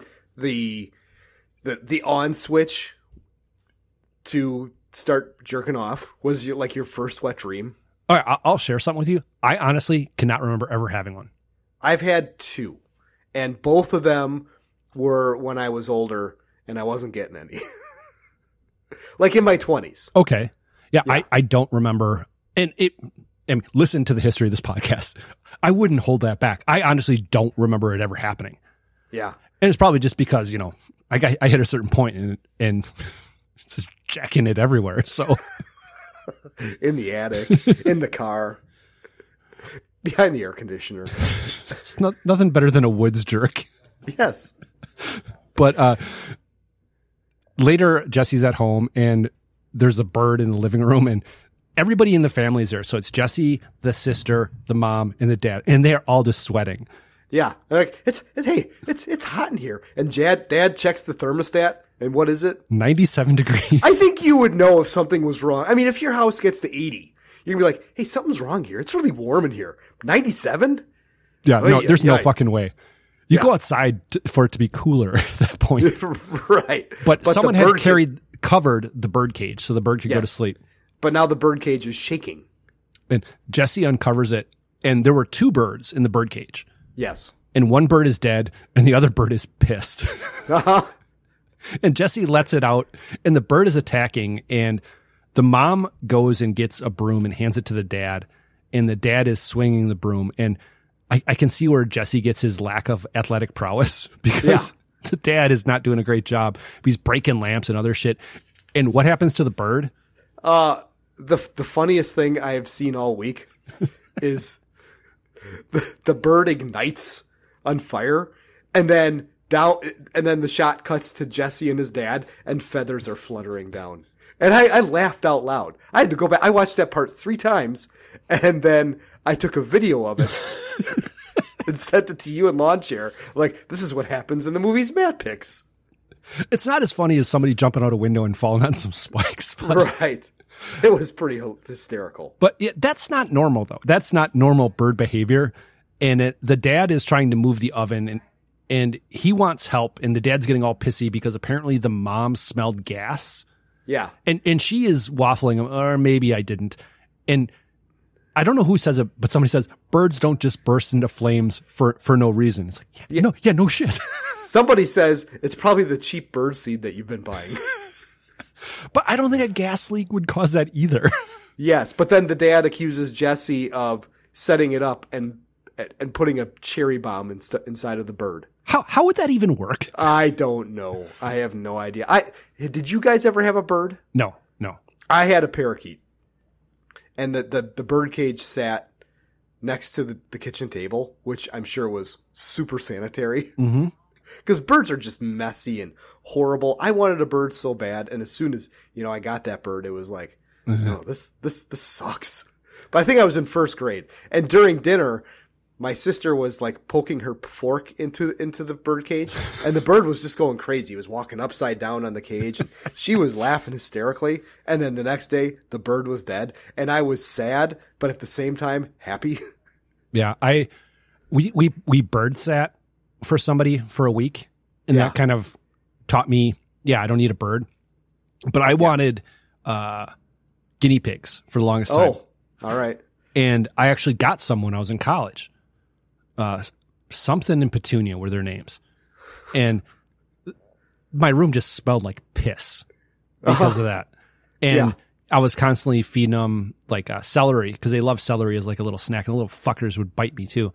But I took them home for the summer. And one day I went out because I think they were in the garage. They were somewhere. I went to go feed them, and I can't remember which one it was, but one of them wasn't moving. Oh, okay. Yeah, thing picked it up and just kind of, that one's dead. Yeah. Did you take the other one and just go, you're free, go, No, I gave it to somebody's kid, but I was so glad to be rid of it because it was just not worth it. My sister, this is when I had my condo, and my sister went to live in Wyoming for like 3 months to go work in an elk hunting camp. Okay. And she had 2 mourning doves. So, along with all of her shit from her apartment or her house, which she had sold, I had to watch the 2 mourning doves as well. And those fucking things at like 6 o'clock every morning, ooh, ooh, ooh, ooh, would fucking wake me up. And I had to clean the cage like every 4 days. It sucked so bad. If you put a sheet over them, that doesn't make them sleep? They still wake up. They would still, because I would put a sheet over them at night, and but they would still wake up. There's some comedian that has a great bit about birds where he's talking about how stupid birds are because you throw a blanket over it. Oh no, they're asleep now. Yeah. And I remember we tried to do that when with our dog we have now, when we were trying to crate train him, we tried to convince him to go to sleep, and we threw a blanket over the cage at night so he wasn't seeing like all of the ambient light in the house. And he just whined. It didn't matter. Yeah. But that night, Jesse can't sleep. He goes back into the kitchen, but he's cold now. Before he's always been sweating, and now he's cold. And there's lightning outside, and lightning through a window takes out some dishes next to the sink. Yeah. I don't know what it is about this film, but somebody that made this film has something against dishes, because this comes up several times where dishes take the brunt of somebody's frustration. Oh, all right. But now he's walking in the street in the rain. And where does he go?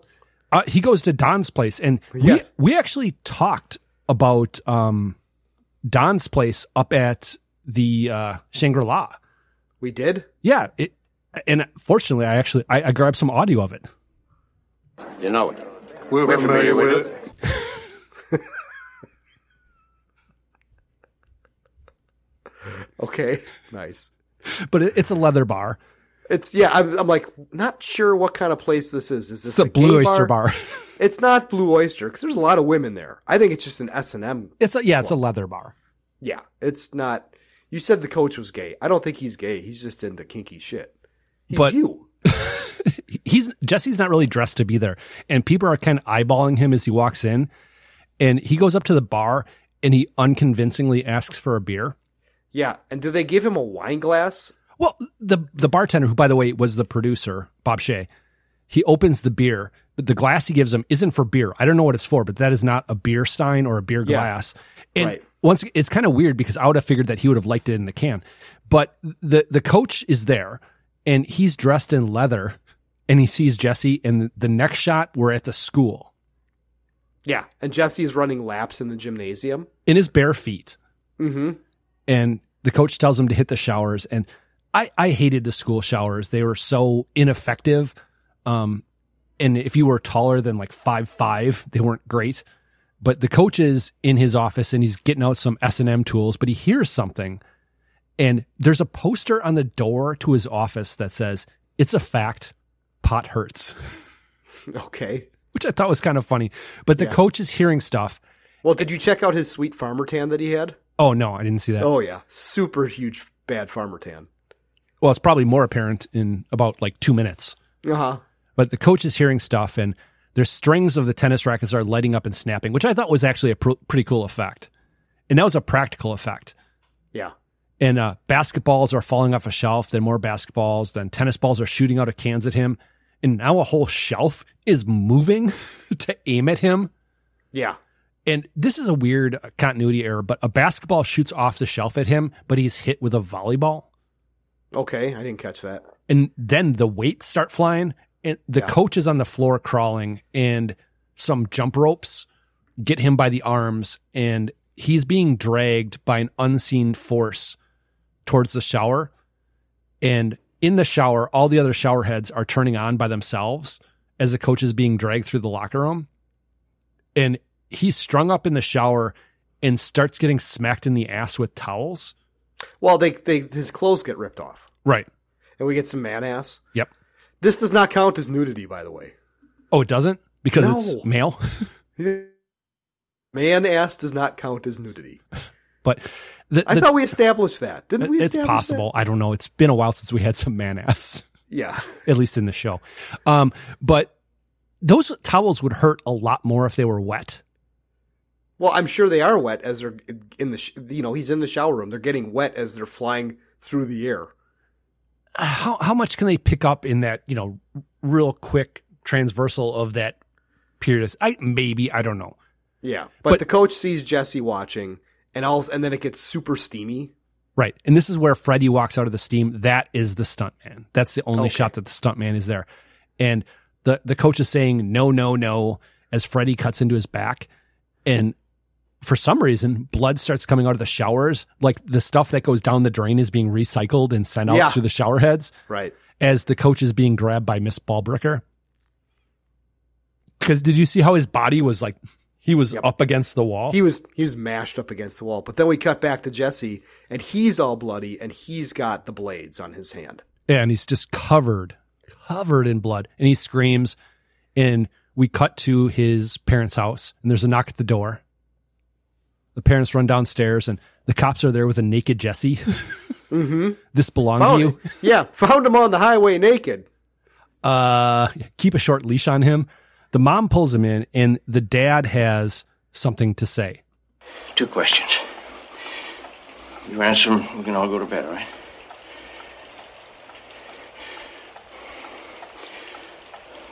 What are you taking, son?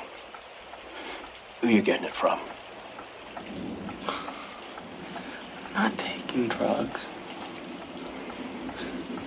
Oh, I want to go to bed. Yeah, come on. And that's just the end of it. Right, that's it. I could never skate on anything that easily. No. And I'm positive we talked about this before. I talked about my experience, but did you ever have a thing where your dad was yelling at you or your mom was talking to you and you were high at the time? Oh, yeah. My dad was talking. I was tripping on acid one time. Okay, that's probably worse. And my dad was talking to me. The very first time that I got high, I was watching, I think it was Iron Eagle 2. And I was super engrossed in Iron Eagle 2. And my brother and his buddies were downstairs playing pool. And my dad came home. And my brother pokes his head up over the banister. And he's like, Doug, come downstairs. And my dad was sitting right next to me reading the newspaper. And I just froze. I mean, I just didn't know what to do. So I just continued watching Iron Eagle 2. But my dad didn't want to talk to me. He'd been at work all day. The last thing he wanted to do was talk to his 15-year-old kid.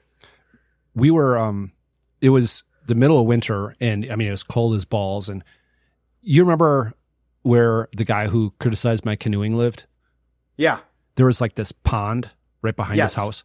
Yeah. So we were on this pond, and we were smoking up out of a bowl, and I volcanoed it. Okay. So we had to go back into his house to get more weed. Okay.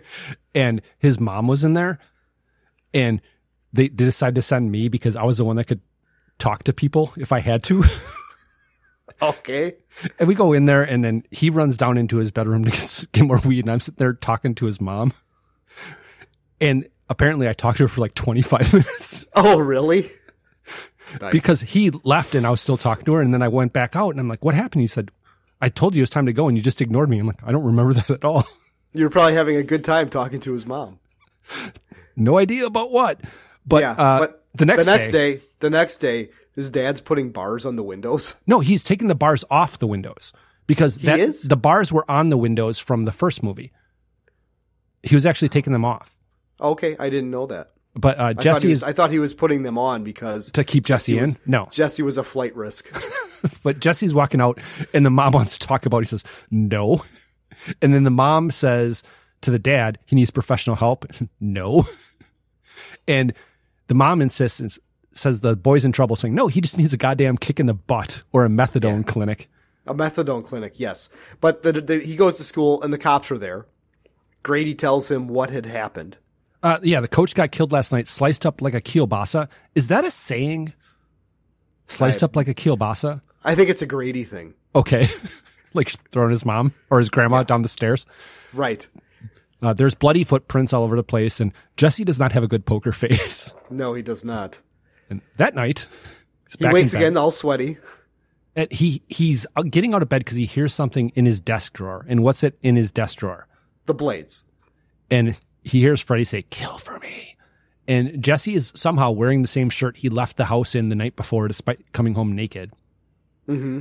And in his sister's room, she's jumping rope doing the Freddy nursery rhyme, which is a continuing thing throughout all of the films. But she's jumping rope in slow motion. Right. So you didn't happy about that? No, but it was just kind of like, okay, is he watching this in real time? Is this just something weird going on in her room?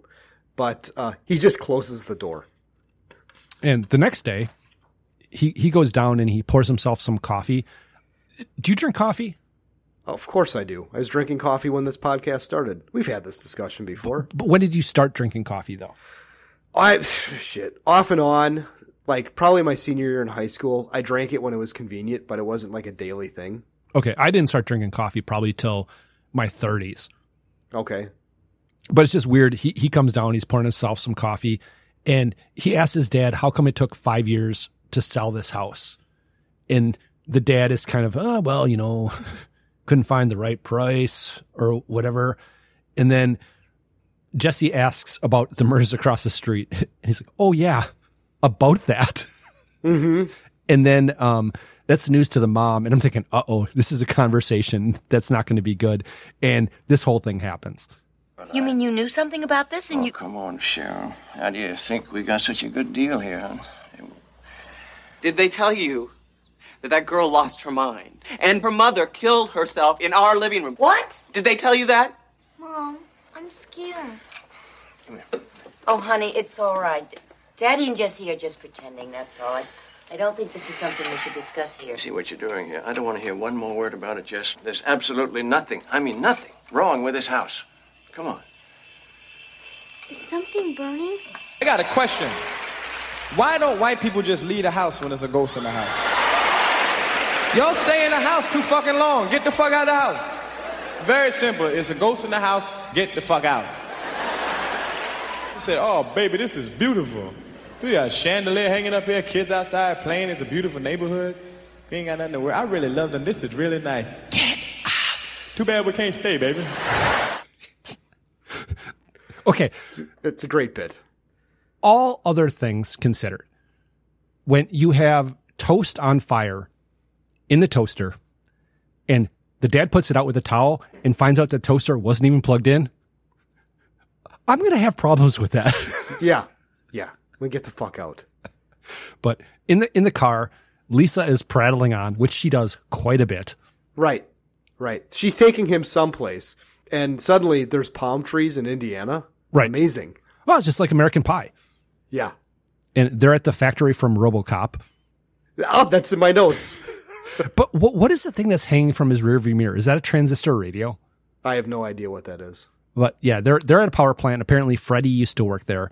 And Lisa has pulled a bunch of old newspaper clippings, and it has been closed for a long time. But she has some information about Freddie. Fred Krueger kidnapped 20 kids and brought them here and killed them.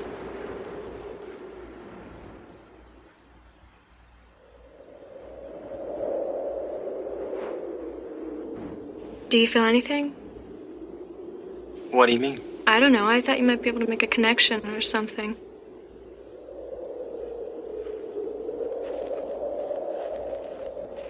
There's this weird cabinet in the middle of the plant. Yes. I feel like a jerk. Just concentrate. I've got to concentrate. I've got to concentrate. Hello? Yeah, that's kind of a new thing I've been doing where I've just been adding additional shit to clips. It's kind of fun. I try and do that as well. But there's the weird cabinet. They open it and there's a rat in there. Yes. And she squeals, but no big deal. They're back at Jesse's house. And actually, I think it's just him. And the boiler, actually, they're not even back there. They're back at his house, the boiler fires up and the camera is just moving around the house.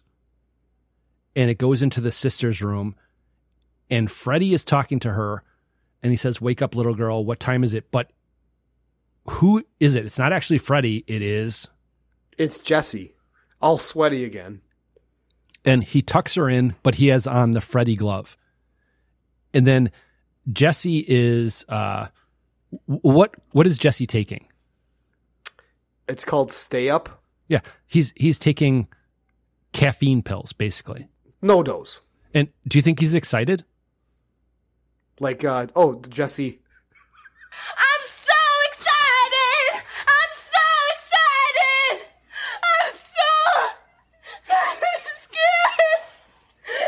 Jesse. It is Jesse. Yes, Jesse. What the fuck is her last name? Spano. Spano. That's it. That I knew that. But he's drinking that. He's taking these pills, these equivalent to no-dose, and he's drinking them with Coke. Excuse me. Shouldn't he be drinking Jolt? Yeah. Or do you think it's New Coke? But Jolt came out the same year as this movie. Oh, all right. And I remember trying Jolt, and it was horrible. Yeah, it's very sludgy. It wasn't sludgy. It just tasted. Yeah, it's like, but it tasted like bad cola. Can you take pills dry? Yes, if I have to. All right. Yeah, I usually do when I'm going in dry. You take everything else dry. Yeah. But the next day, his mom asks how he slept, and he looks better. And no, he doesn't. He looks like shit. Yeah.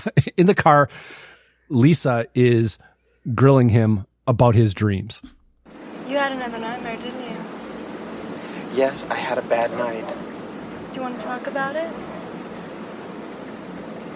My dad thinks I'm on drugs. My mom thinks I'm crazy. And at this point, I don't know if I don't agree with her.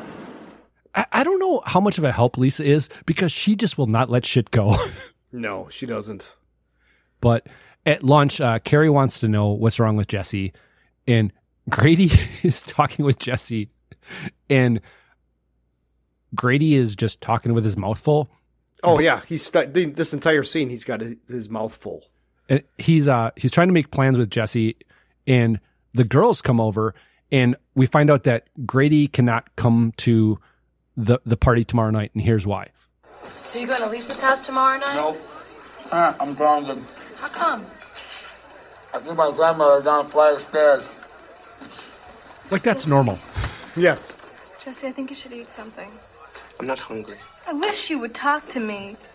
We can figure it out. We can figure it out together. There is nothing to figure out. I don't know why you're wasting time with this guy's a basket case. Shut up, Grady. Want to start up? Fine, I'll start up. No problem. And I actually had my notes before, but I never asked it. Where do you think Lisa falls on the hot crazy scale? She's attainable hot. But, she just will not let shit go. And we've talked about before with the way I am, and this is my personality, and it's not saying that I am right here, but Jen, for the most part, has learned that there are sometimes she just needs to leave me alone. Uh-huh. And sometimes she won't do that. And when she doesn't, then things kind of come to a head rather than giving me, that half an hour, that 45 minutes, whatever, to just kind of let things simmer and it'll be fine. But Lisa is just picking. She will not let anything go. Yeah. But that night, we're now at Lisa's party. And yes, it's the pool party. Lisa's dad is grilling, but her mom is frisky. Yes. And says, come on, let's go bang. But then these two dudes show up, and this is their thought of the pool party. This place is a dump. Just wait till you see the pool. No water? And then they crack open a couple of Schmitzke. Yeah, I have no idea what that's from. You don't know? You're not familiar with the Schmitzke SNL commercial? No. It's Adam Sandler and Chris Farley, and they're house sitting. It's a commercial, and the house is a dump, and there's no water in the pool, and Adam Sandler turns on the spigot, and suddenly everything turns colorful, and all these buff men in banana hammocks come jumping out of the water, and they're drinking Schmitzke. It's a beer commercial. You're going to have to look it up. It's a classic. But yeah, as you said, before this whole thing happened, the dad's manning the grill and somebody does a cannonball, which everybody applauds, which is the most unrealistic thing in this film so far. But the mom tells Lisa that she's going to get rid of the dad, and she goes over and basically asks the dad if he wants to fuck. Right. And then the parents leave and they tell Lisa 12:30, no later. And then Jesse goes into, I call it the changing house. What would you call it? It's a pool cabana. It's the place where they fuck in Fast Times at Ridgemont High. Yeah. And Carrie has a guy there who looks like he's about 30 years old. And Lisa follows Jesse into the pool cabana, and she makes Jesse let her in, and Jesse's getting ready to leave. He's not into this. And once again, Lisa just keeps on harping. He's leave me alone. Yeah. I want to help. How can you help me? I'm going crazy. I don't want to watch you have you watch me fall apart. And I'm afraid to go to sleep, afraid to stay awake. He's ruining the party. And she says she'll stay up all night with him if he has to. And this is where Doug would not be able to read the signs. Nope, I wouldn't be able to read the signs. Certainly not. But she won't let anything happen to him. And then they kiss, and it's soft at first and then kind of more aggressive. And other people at the party are looking up at the parents' room, and they're saying, any second. And I was waiting for them to watch the parents bang. Well, and the parents are climbing into bed. The dad, Lisa's dad, is suspect as well. He's wearing PJs. Mm-hmm. But they're having a drink, and the lights go off upstairs. And as soon as that happens, like red wagons full of beer come out. Yes. And the music gets turned up, and people Party start time. making up. Yeah. And people jumping in the pool. And up in the bedroom, the dad has lipstick smeared all over his face. Mm-hmm. Have I ever told the clown makeup story? Yes. Okay. But the dad wants to know what's going on. And the mom says they're kids. And then Jesse and Lisa are in the pool cabana. They're making out. And Jesse's burying himself in her breasts. And she's grabbing her. I'm like, here it is. It's coming. It's coming. We're going to see some boobs. It's classic 80s movie trope, horror trope. And she's grabbing his hair, and then a monster tongue comes out of Jesse. A big old nasty purple tongue. And that would have been much better if they'd gotten to the point where he was playing some Michael Douglas Munch-Out at that point. And he gets off her, and she covers up. And they shot this scene a couple different ways, because they actually got further into their makeout session before he called No Joy. And I have like a deleted scene from a different option. Yeah. Okay. That made me really, really wet. Oh, yeah, I know. Me too. Makes my skin all pruny. Hi, Jason. It's fucking Freddy. Whatever. What do you want from me? I'll give you 4 guesses. And now it's time for Name That Porn Star. I have no idea. Sophie D. Okay, I know who Sophie D is. And Freddie had 4 vibrators on his fingers. That's awesome. There was a bunch of them. That was just the one that fit. I could find a place where it actually would fit in the film. But when Jesse gets off of her, she covers up immediately. And she wants to know, what is it? What's wrong? And he just leaves, and she starts crying. I don't understand that. But in the next scene, where are we? Well, he jumps on top of Grady. Oh, yeah. We're at Grady's house. And, yeah, he jumps on top of Grady in Grady's bed. And there's Stray Cat posters on the wall and a Corvette poster. And those sheets, my brother had those same sheets. But do you have any kind of like lead in, or just this is what happens between Jesse and Grady? This is what happens between Jesse and Grady. What the fuck you doing in my room? Listen, I'm in trouble. I need you to let me stay here tonight. Are you out of your mind? I don't know. Oh, man. Why don't you just go home and take a bottle of sleeping pills? I killed Snyder. You what? Only it wasn't me, see? There's something inside of me. And last night it made me go to my sister's room.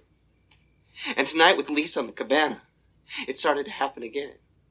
I think you are seriously losing it, bro. I'm scared, Grady. Something is trying to get inside my body. Yeah, she's female and she's waiting for you in the cabana. And you want to sleep with me. Look, I don't care if you believe me or not. Hey, I believe you. You've had some scary dreams, okay? No. I don't. No. I'm all messed up. What difference does it make? I'm in trouble. And I need you to help me. Okay? No. Get the fuck out. Yeah.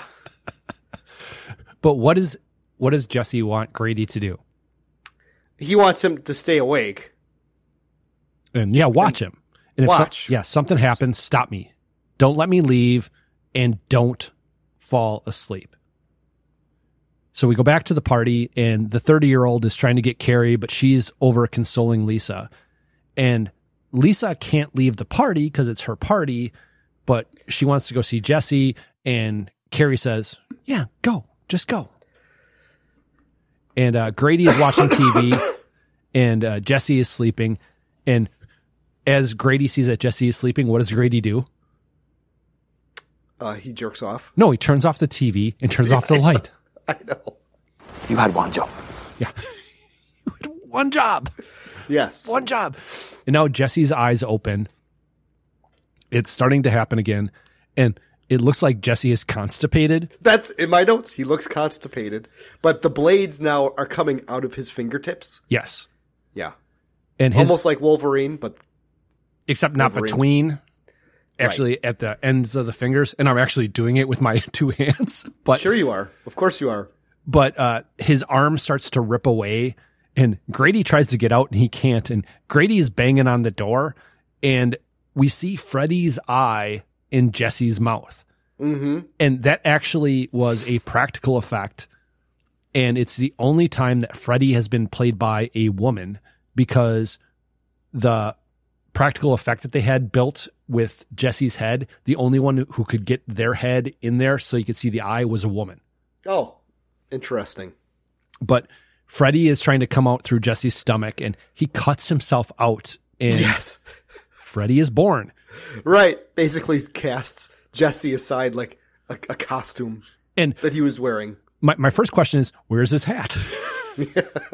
But Grady is continuing to bang on the door, and Ferris Bueller's dad is on the other side of the door. Ferris Bueller's dad comes to the door. Freddy grabs him by the neck and just kind of like squeezes the life out of him. Mm-hmm. It's not a really gruesome or a graphic death with his blades or anything. He just squeezes his throat. And their knife fingers through the door that almost hit Ferris's dad.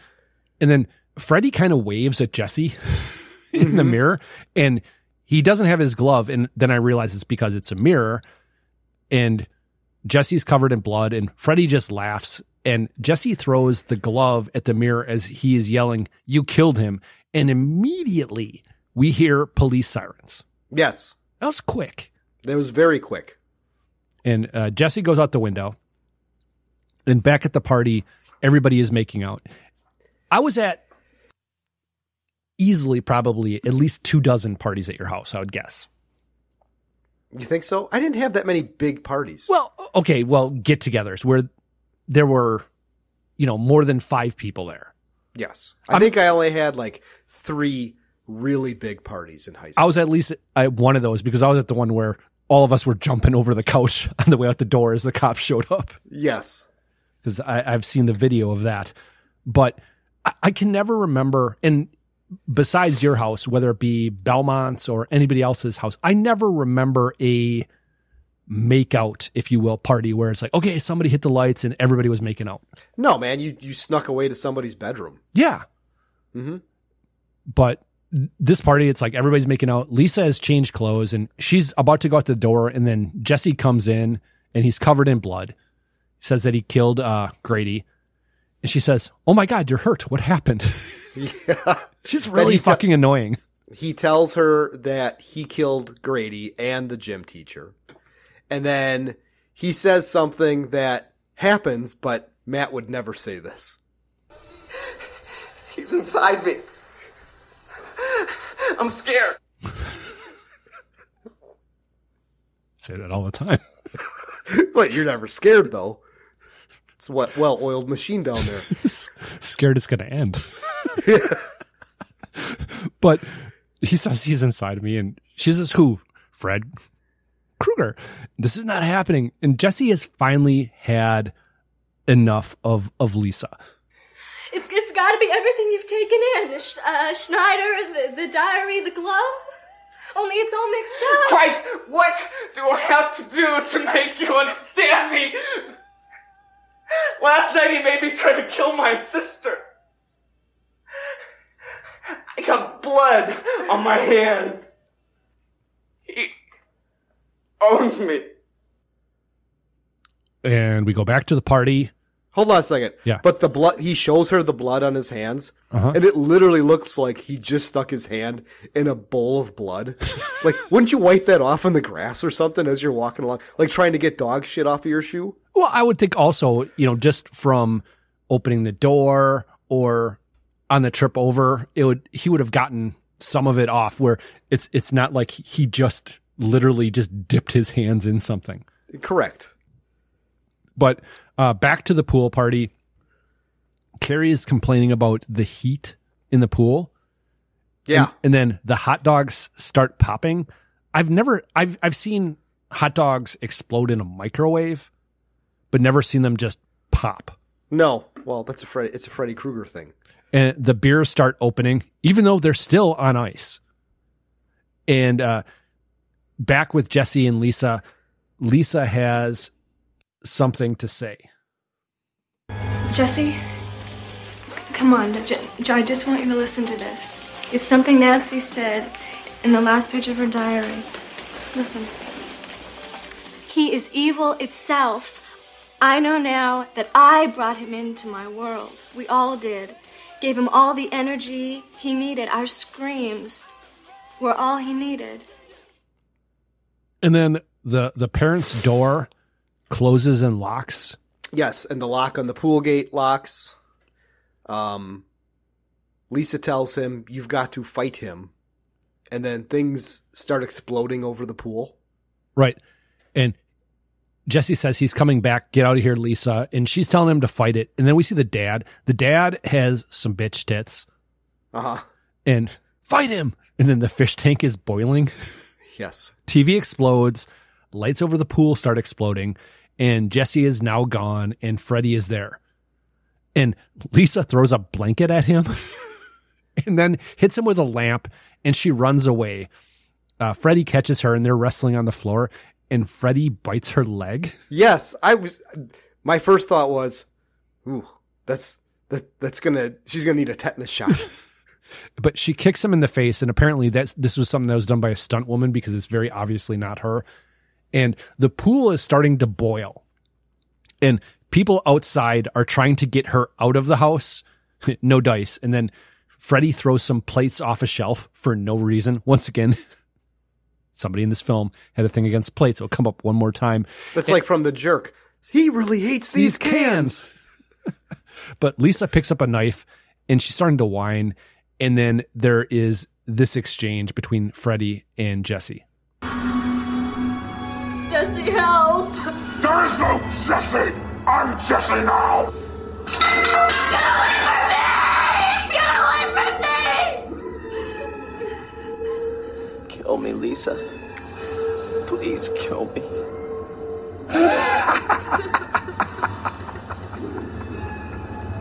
Come on, Lisa. Kill him! Kill him! Yeah, she's fake sweating. I mean, it really does not look real at all. And then she stabs him in the absolute most pathetic way possible. And that knife really does not look like a knife at all. Yeah. And Jesse says he loves her. Then Freddy says he loves her. And Freddy doesn't have the glove anymore, just the fingernail blades. And she asks Jesse for help again. And Freddy throws her against a wall. And Freddy moves towards, what do you call that? Window doors. It's a door that's all windows. French doors? There you go, French doors. And he jumps through them and disappears. Mm-hmm. Honestly, not a bad effect. Not a great effect, but not a bad effect. And then the pool stops bubbling and the parents' door unlocks and opens. I understand why it unlocks, but I don't understand why it opens. But the dad still has bitch tits. And the kids are creeping up on the glass and debris from the door, which I don't understand why they're doing that. If I was one of those kids, I'd be like, I'm getting the fuck out of here now. Yeah, no kidding. Yeah, no kidding. But I'm like, okay, where is he? Where's Freddy? and he pops through. What? What is it that he pops through? I don't understand this. Like the pool deck or something, or like a platform. I don't know. It's something wooden. It's something wooden, but I would expect that the outside of the pool would be all cement. You're right. Yeah, but he pops through that, and then everybody scatters, and he starts knocking plates off tables again. Yes, he's slicing people. A dude goes up to the chain link fence, and that's electrified. And then people are falling in the pool. The pool starts on fire.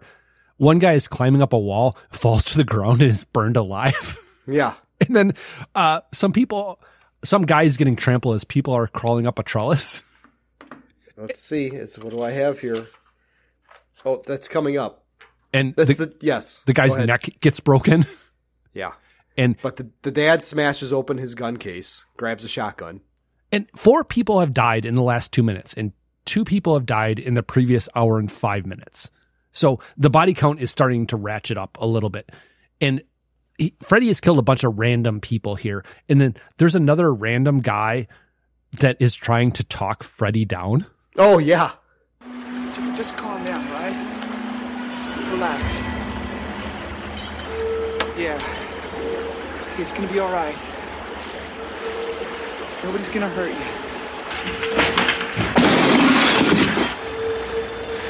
Just tell us what you want, all right?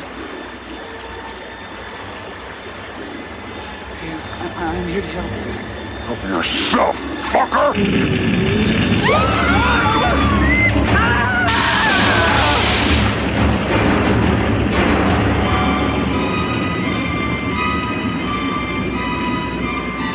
You are all my children now.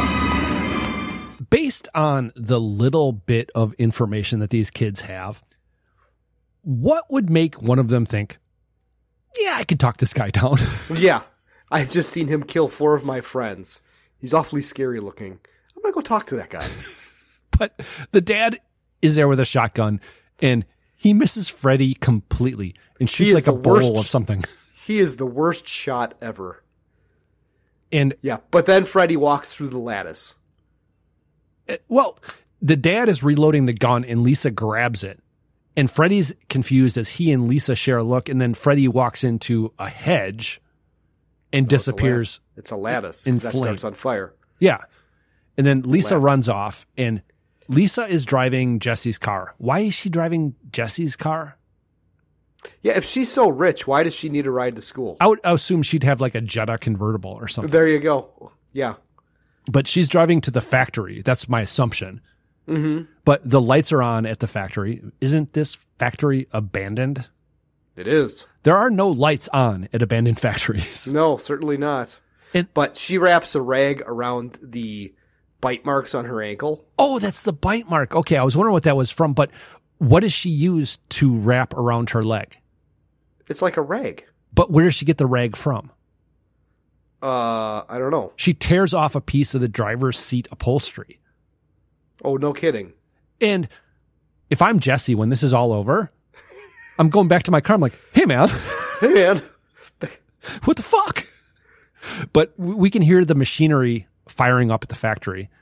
And there are some Freddy dogs or something that are keeping watch. What the fuck are those with like the human baby faces on these Rottweilers? Not really good effects. And actually in the documentary I watched, they're like, yeah, we didn't really do too well with that. And I think they're supposed to be the faces of Grady and the coach, but I don't know. And we see a helicopter shot as Lisa gets to part of the roof, and that's a huge part of the budget. This final sequence is a huge part of the budget for this film. Okay. And Lisa's makeup at this point is perfect. Did she fix her makeup before she left? I think she did. Kind of like Elaine getting some juju fruits on the way to surgery for Jake Jarmel. Jake with his glasses. With the turtle shell glasses. Uh-huh. It's deep pull. Deep pull. But Freddy's knife fingers are kind of scraping on a railing. And as Lisa's walking around, she burns her hand on a pipe. Fucking idiot. You're in a factory. Don't be grabbing pipes. Right. And the wound she covered earlier is now covered by ants. Yes. And she wipes them away, but then she looks down again, and it was just a hallucination. It's all in her head. It was a Freddy hallucination. Yeah. And she's continuing to walk around. And when they showed the helicopter shot before, she was kind of at the top of any place you could actually walk in this factory. But now there are stories and stories above her.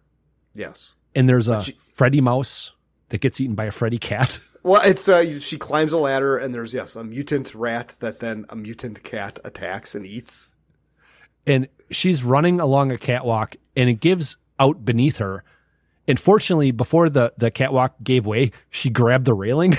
Yes. Even before it fell out. And then we find out it actually didn't fall out, and she's just laying there. And then she turns, and she's almost sliced in the face by Freddy. And she runs again and runs into a dead end. And this is the final showdown between her and the Freddy Jesse combination. And I think it's Freddy says, "Come to me, Lisa." And she's pleading for Jesse. And Freddy cuts her shoulder, and Jesse now calls to Lisa, and she says that she loves him, and her love for Jesse is actually hurting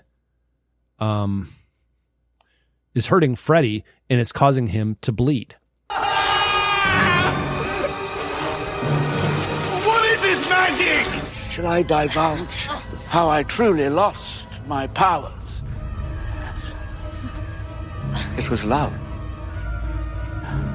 It was old magic. Something I should have foreseen. What the hell's that from? It's from, well, the first one is from Sorcerer's Stone. Okay. When Harry fights Professor Quirrell and Voldemort is on the back of his head. Oh, and the second part is from the showdown in the graveyard between Harry and Voldemort in Goblet of Fire, because it's very similar. The whole love is the thing that causes him to hurt. And Freddy tries to rope-a-dope her, and she says that I am not afraid of you, and he's in there, and I want him back. And she kind of has this last statement for him. I'm going to take him away from you. And you are going to go straight back to hell, you son of a bitch! No, Jesse's dead. Come back to me, Jesse. I love you. Come back to me. He's dead.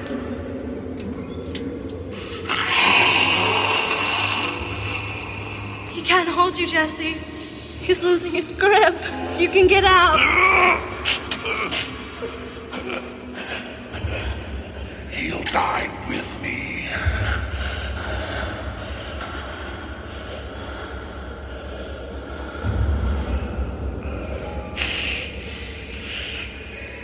He'll die with both of us. And then she grabs his hand and kind of pulls him in and starts making out with him. Yeah, she takes off his hat and starts making out with him. That was kind of weird. And then he pushes her away. And then all of the pipes start on fire all around them. Yes. But you can clearly see the accelerant. Yeah, dripping off of it. Yes. Yes. And yeah, Freddy's hurting and he's burning up. On fire. Starts melting. Very similar to, is that Tote? Yes. And Freddy's burning body collapses, and all the controls that had turned themselves on now turn themselves off, and the fire slowly dissipates as Lisa is crying, and there's a black husk. Yes. Where Freddy's body was. It starts moving, and Jesse removes a charred face to reveal his own. Jesse had third degrees over 90% of his body. But Lisa goes to him, and as she kneels down, Jesse now looks completely different. There's a huge continuity difference between one shot and the next as far as what he looks like. Mm-hmm. And Jesse puts his head on her shoulder, and we fade out. And at first I said next day, but then I thought about it can't be the next day. But actually, I think it is the next day. But it's the next day or the next couple of days. A school bus is pulling up. So when do you think this next scene happens? I think it's meant to be the next day, but it can't be the next day because there's never any questions about Grady or all the kids at the party. And But why Carrie are they on the says, bus? hell of a party.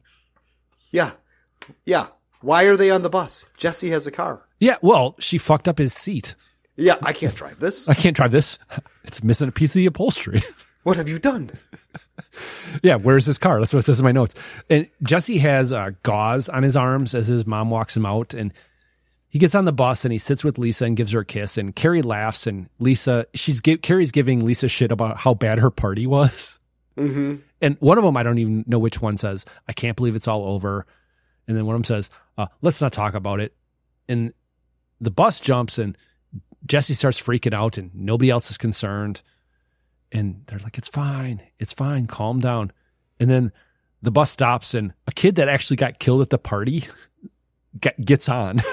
Oh, really? Yeah. And Jesse apologizes for freaking out. It's fine, it's all over. But then Freddy's hand comes through Carrie's chest and the bus drives off in the desert. There's no freeze frame, but the movie's over. Yes. And you've never seen it before. Movie can't hold up. I was a little bit surprised about, well, first of all, what do you think the body count in this film was? It was like 7. It's 10. Okay. There are more kills in this film than any other Nightmare on Elm Street film. No shit. I was shocked about that. There's only 4 in the first one, Mm-hmm. which to me seems very, very low. But I don't remember this film, so I can't say it held up. It is very much what it is. It is that, slasher genre film. It is not as good as the first one. It is way worse than the third one. But what did you think? You hated it. It was what it was. I laughed. There were parts of it where I really enjoyed it. Mm-hmm. It's unfortunate that it went out of what Nightmare on Elm Street is supposed to be. Yeah, it kind of got away from the formula. Yes, but I kind of liked it. It's weird. How many times are you going to have back to back to back to back top 10 films? Right. Yeah. Can I just say something about your theme this season? Yeah. I really hate it. Sequels? Part 2s? Yes. You've done 2 part 2s this season. Yes, but they've been good part 2s. The thing is, it is not necessarily films that we liked. It's in some of these films I'd never seen before. Right. But now we can't do the first Nightmare on Elm Street because we've done this one. And we can't go back and do that. Well, Death Wish 1 was. But if I choose to do Death Wish in my non-80s movie, I can't. It's been taken away from me. I've robbed you of that? Yes. Well, just be glad I didn't pick Highlander 2. And you've robbed me of precious time watching some of these shit burgers. This was very short. This is one of the shortest films we've ever done. But I still had to take a ton of notes. There's one thing I did notice is, well, actually, we'll get to that in just a second, but let's move on to... This may sound silly to you, but kids go completely ape if you do 3 things in a picture. Defy authority, destroy property, and take people's clothes off. Yeah. Man-ass doesn't count. Okay. Sorry. And, okay, would you recommend it? No. For somebody that is watching, these kind of films... Sure. If you're watching Nightmare films, the Friday films, the Chucky films, the Halloween films, sure. Absolutely. So did Jen watch this? No. And now it's time for Jen's 2-second movie review. Didn't watch it. That was Jen's 2-second movie review. Jen!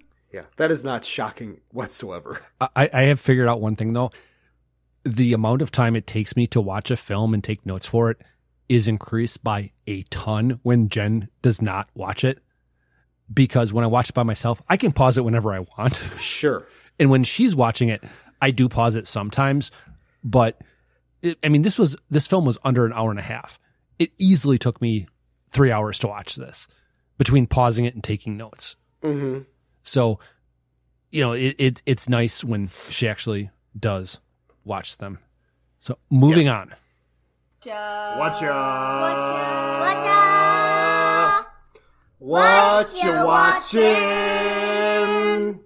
Okay. So I watched Nightmare on Elm Street 3. Okay, and is that good? It's very good. It's really good. And because of that, I actually watched the first 2.5 hours of a documentary called Never Sleep Again, which is about all the Nightmare on Elm Street films. Okay. It's almost 8 hours long, but I wanted to cover the first and the second one, and I got through the third one as well. And watching that, there was a music video tie-in for Nightmare on Elm Street 3, which was Dream Warriors. Yeah, who's that song by? Dokken. Okay. And that took me down this rabbit hole of like 80s music videos. First it was Dokken, and then I was watching this, and then I was watching that from just different things that came up in the suggestion algorithm as I'm watching, different Dokken videos. Mm-hmm. And videos I've seen before, some videos I've never seen before, but there's this one video that I've seen a bunch of times that every time I watch it, it makes me cry. Okay. It's Van Halen, Can't Stop Loving You, which is off of their Balance album. And the reason it's kind of a cool video because it's talking about how love is love. It doesn't matter. It has like little people, and it's got, gay people, and it's got like mixed racial couples, and it's like across the board of, love is love. But they show this person at a graveyard, and they're at a headstone, and it's for their dog. I think the name was like, and I'm fucking getting choked up just talking about it. Max was a good boy. And my dog just turned 9, and he's starting to have some issues. And I know that him going away is going to be a fucking killer for me. Yeah. But okay, beyond that, finished Jack Ryan. Started watching Outer Range. Okay. We actually started watching The Right Thing. Okay, this time, okay. I think we're about halfway through. I don't know if there's going to be a second season. I don't know if it's set up for a second season or not. I'm trying to figure out who the granola chick is. I have my theories. Okay. But there's some logic gaps as far as what characters do in that.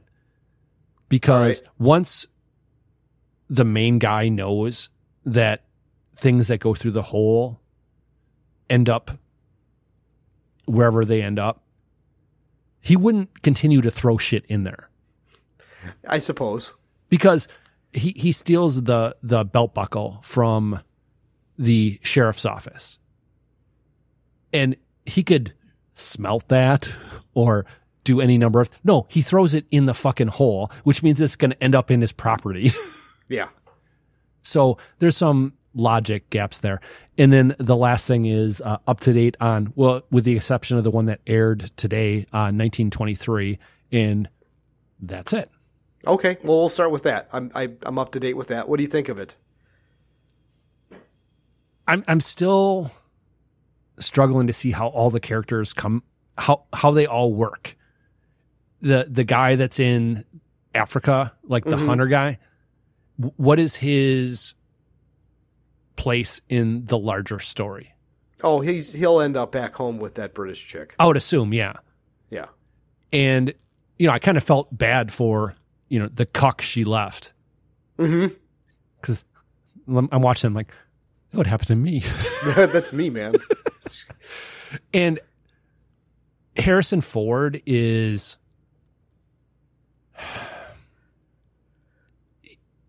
He's not Patrick Stewart bad as far as being believable with some of the shit he's doing, but he's getting close.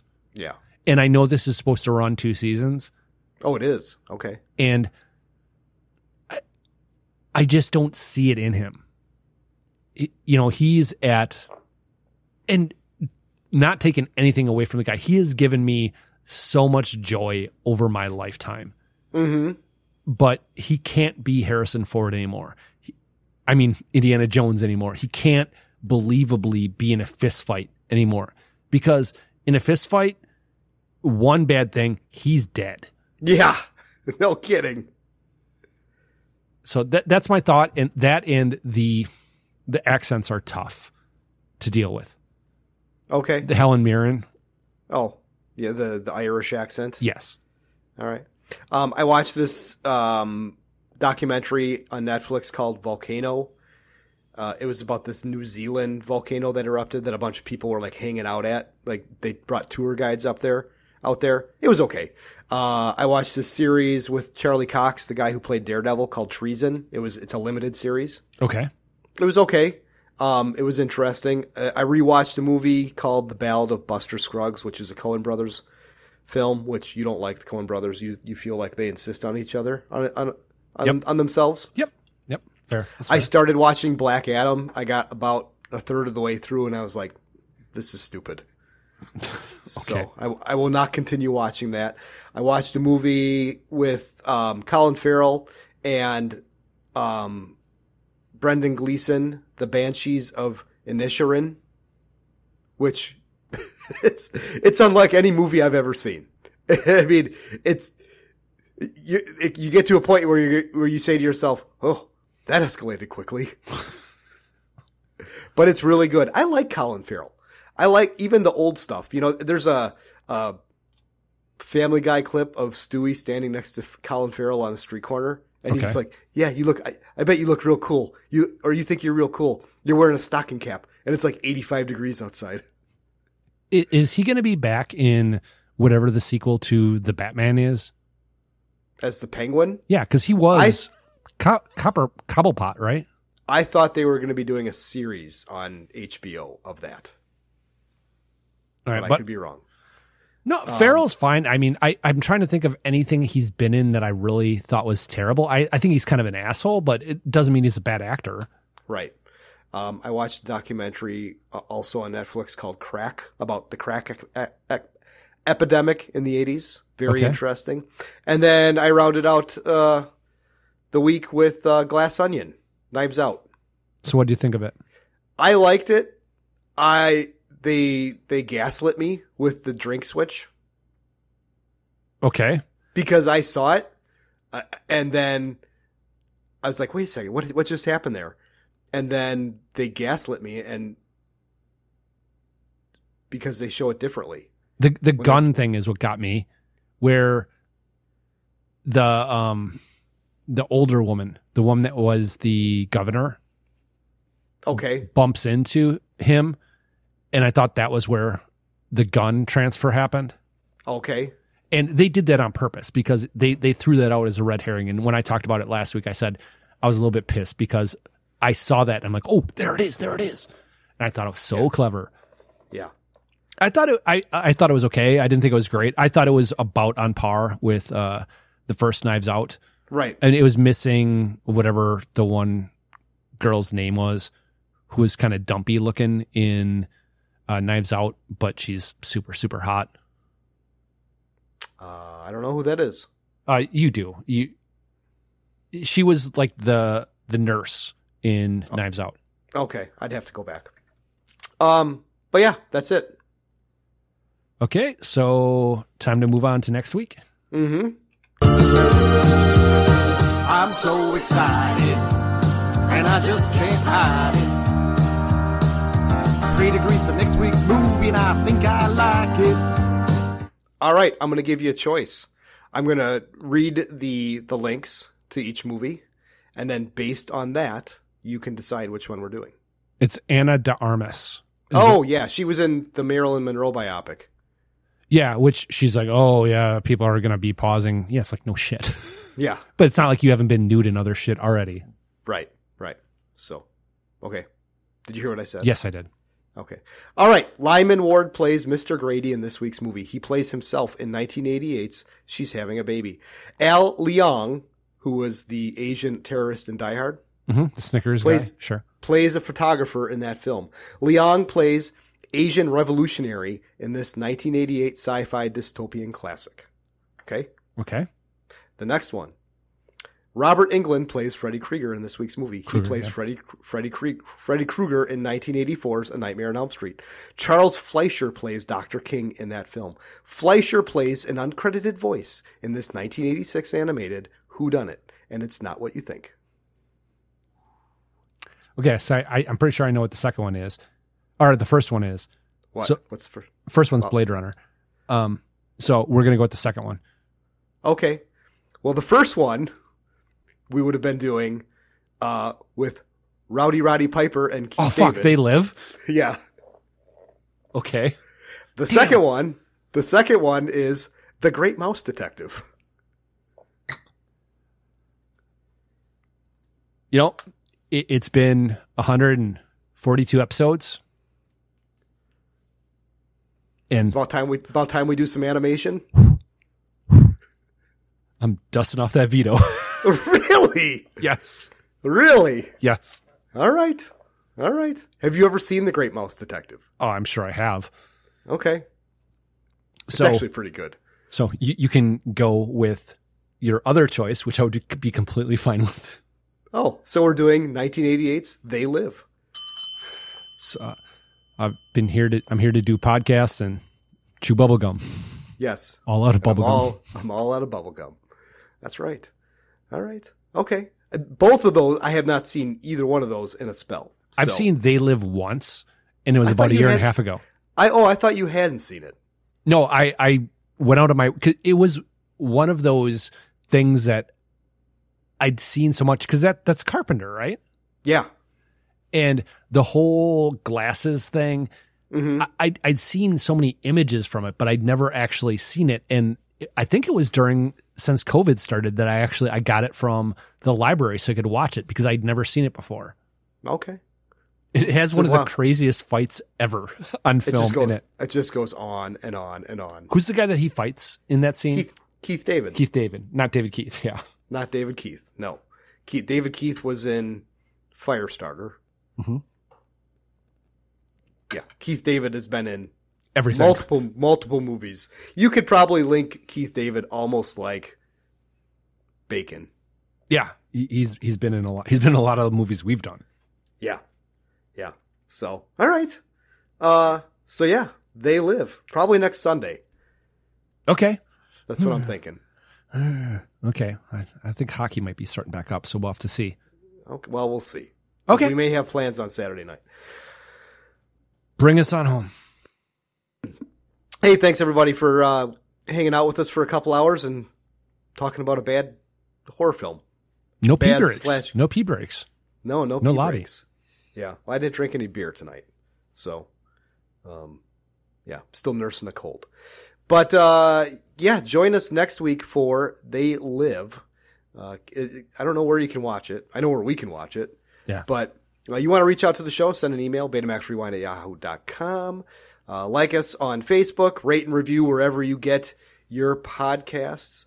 At one point I said podcasts are like Netflix for your ears. I think podcasts are more like a buffet for your ears. You can go to the buffet, the podcast buffet. The dick buffet. And basically, pull out anything that you want, and if there's something there that you don't like, you don't have to eat it. Yep. Just like a dick. Yep. Just like a dick. Yeah.